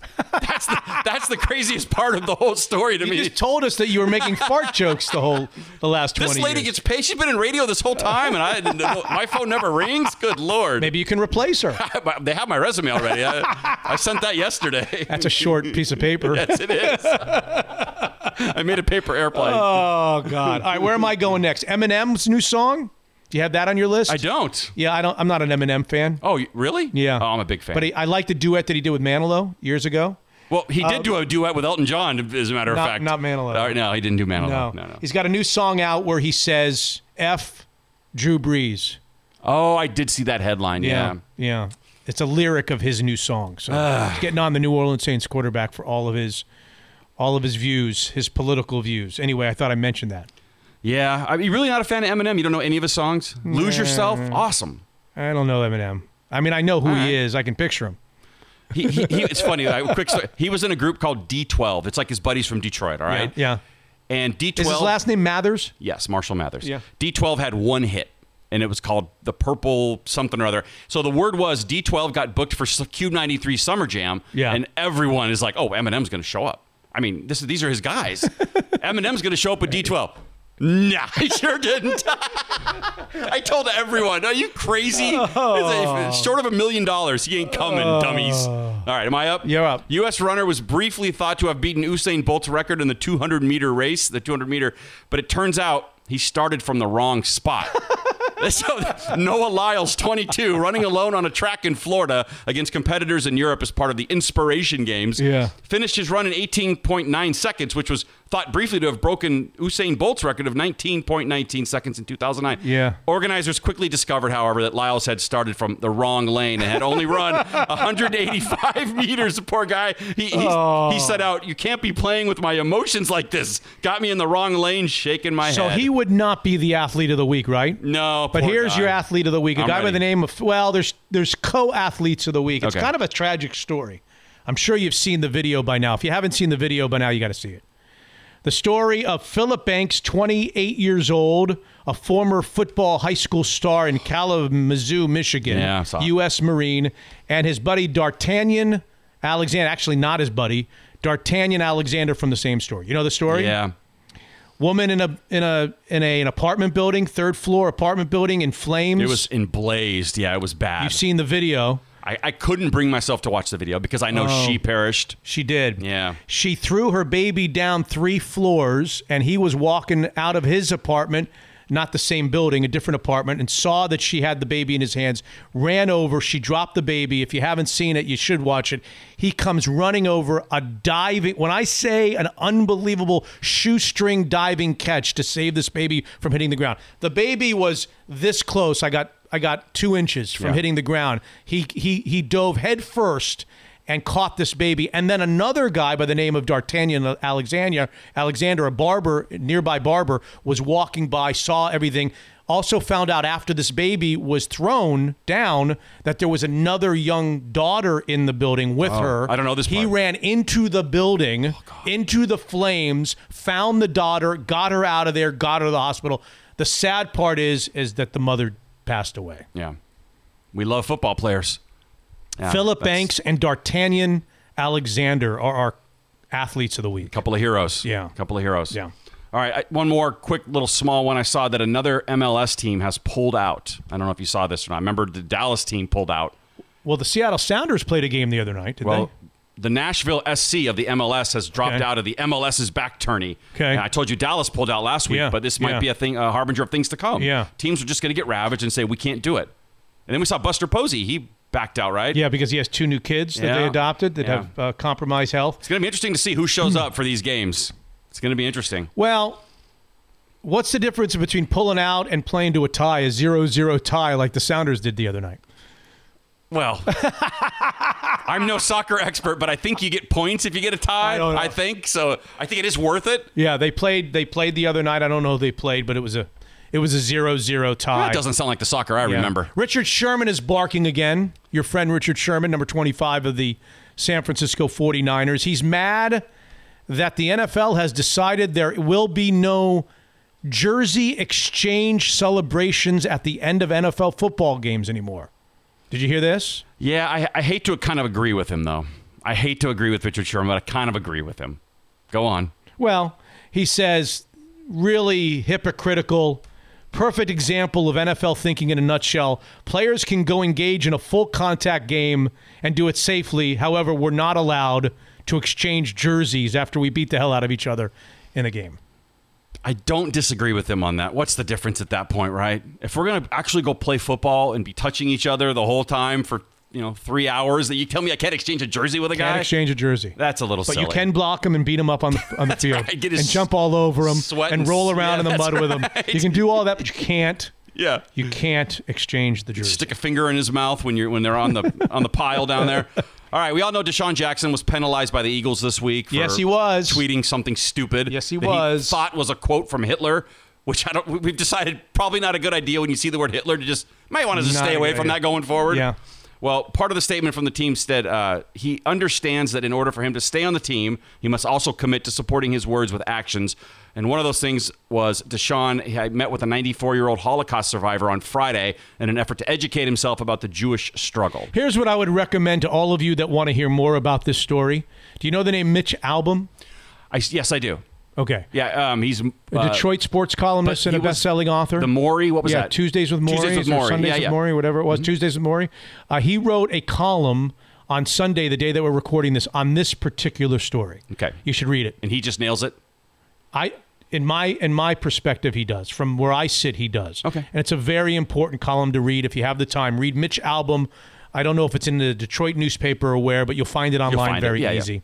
Yeah. Julian Edelman, by the way, a Jewish wide receiver for the New England Patriots. I don't know if you've heard of the New England Patriots. Julian Edelman made an offer to Deshaun Jackson, his, I guess, colleague on a different team, wide receiver of the Philadelphia Eagles. He offered to go to Washington, D.C.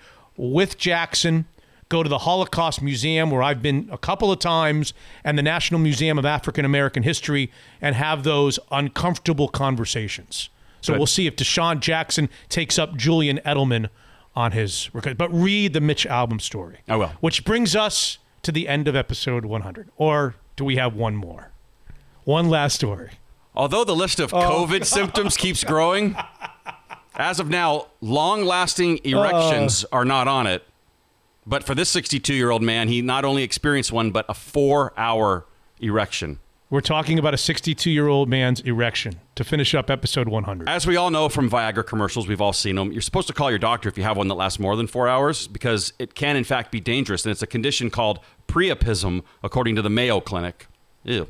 As we all know, continuous blood flow to that area is, in fact, important. And when it's prolonged, there's a chance of tissue damage. So we're laughing, but it is a medical thing. Do you see me laughing? Do not laugh. Look at my face. This is serious business. See my nose? Can you see my face from behind my nose? When it didn't fade, even with an ice... And by the way, I've had this for a lot more than 4 hours. What's that condition called? when it didn't fade, even with an ice pack on it, doctors drew blood from it for testing, and they discovered he had blood clots down there. In his member. Is it possible that I got... You should get it tested. I'd like to reduce the size. Get some fluid out of there. They call it rhinoplasty. Oh, yeah. Rhino for a reason. Mitch Levy for the rhinoplasty. Mitch Levy for the rhinoplasty. So blood clots in general, they're a potentially dangerous side effect of COVID-19, and they've been found in numerous patients with the virus, though they don't know why. He's since been placed on blood thinners. He has since recovered, and he was released from the ICU. And that's all there is to the story? Mm-hmm. That's it. Uh-huh. Imagine being 62 years old. Things are working better than ever down there, and everyone is afraid to be anywhere near you because of the COVID. That's cruel. All right.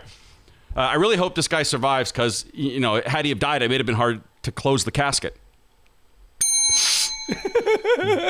If the man did sadly pass away, I wonder if he's an organ donor. And who knew that ice packs were a way to kill boners? I've always used marriage. Thank you very much. Thank you. That's all I got. I'm fresh out. Why do they call it rhinoplasty? It's not very nice. It's not very nice at all. I've always thought that was kind of funny. I think I saw a comedian do a joke. You're walking around with a big nose that you're ashamed to have, and you don't like your nose. Yeah. And then you go in to fix it, and they call you a rhino. I know, exactly. You're already insecure enough about it. They got to call it rhinoplasty? I know. It's rough. Have you ever literally thought about getting a little reduction? I know Stern got a little reduction. I would say that I probably would have been too much of a wimp to ever do it. For the surgery aspect? Just any surgery? I'm not a big surgery guy. I've only had surgery outside of dental surgery. I had the Achilles surgery. I haven't had many surgeries, and I'm a little worried. I'm a little scared about all that stuff. But I can tell you what really kept me away from it, at least for a long time, and maybe I don't have to worry about that anymore, and that is I was always worried that my voice would change. That's why Barbara Streisand never had any work done. She said the same thing. Well, I would have been very upset if she had work done, because I love her nose. Oh, really? Oh, yeah. Barbara Streisand would not be Barbara Streisand without the nose. Yeah. Mitch Levy, there's nothing about the nose that makes Mitch Levy. I can tell you that right now. All right? I can be Mitch Levy without the hat. Yeah. But I was always afraid that my voice would change and I wouldn't like my voice, or I don't like my voice now, but that I was always worried being in this business. So there was that. All right. Yeah, and I think at this point now I've given up. Yeah, what's you the get point to at a this certain point? age, Yeah. you just like, What are you gonna do? Look at me, for God's sakes. That's right. The nose is now just the tip of the bird. That's the 10th thing wrong with you at this point. 10th? Thanks very much. All right, that's it? I'm fresh out of stuff. Thank you, everyone, for participating. Was it a special episode 100 or not? Not really. It felt special. We got everyone watching. Steve Dion's It's a long here. episode. Is he? Yeah, you want to say hello to Steve? Or should he he's going to be very mad at me. This is going to take a long time for me to get to him. Well, we better get going then. Okay. Let him get to work. All right, episode Wilt? Yeah. may as Episode well. Wilt? Yeah, of course. Yeah? Yeah. Was he the 62-year-old with the erection or not? He might have been. He might have been from the grave. Yes, it was Episode Wilt. Thanks, everybody, for paying attention all this time. Thanks for being a great audience. Not only the audience that we have with us on Zoom, but the entire audience and all the patrons out there and everybody who has made the first 100 episodes of Mitch Unfiltered possible. Thank you so much. Episode 100 is in the books.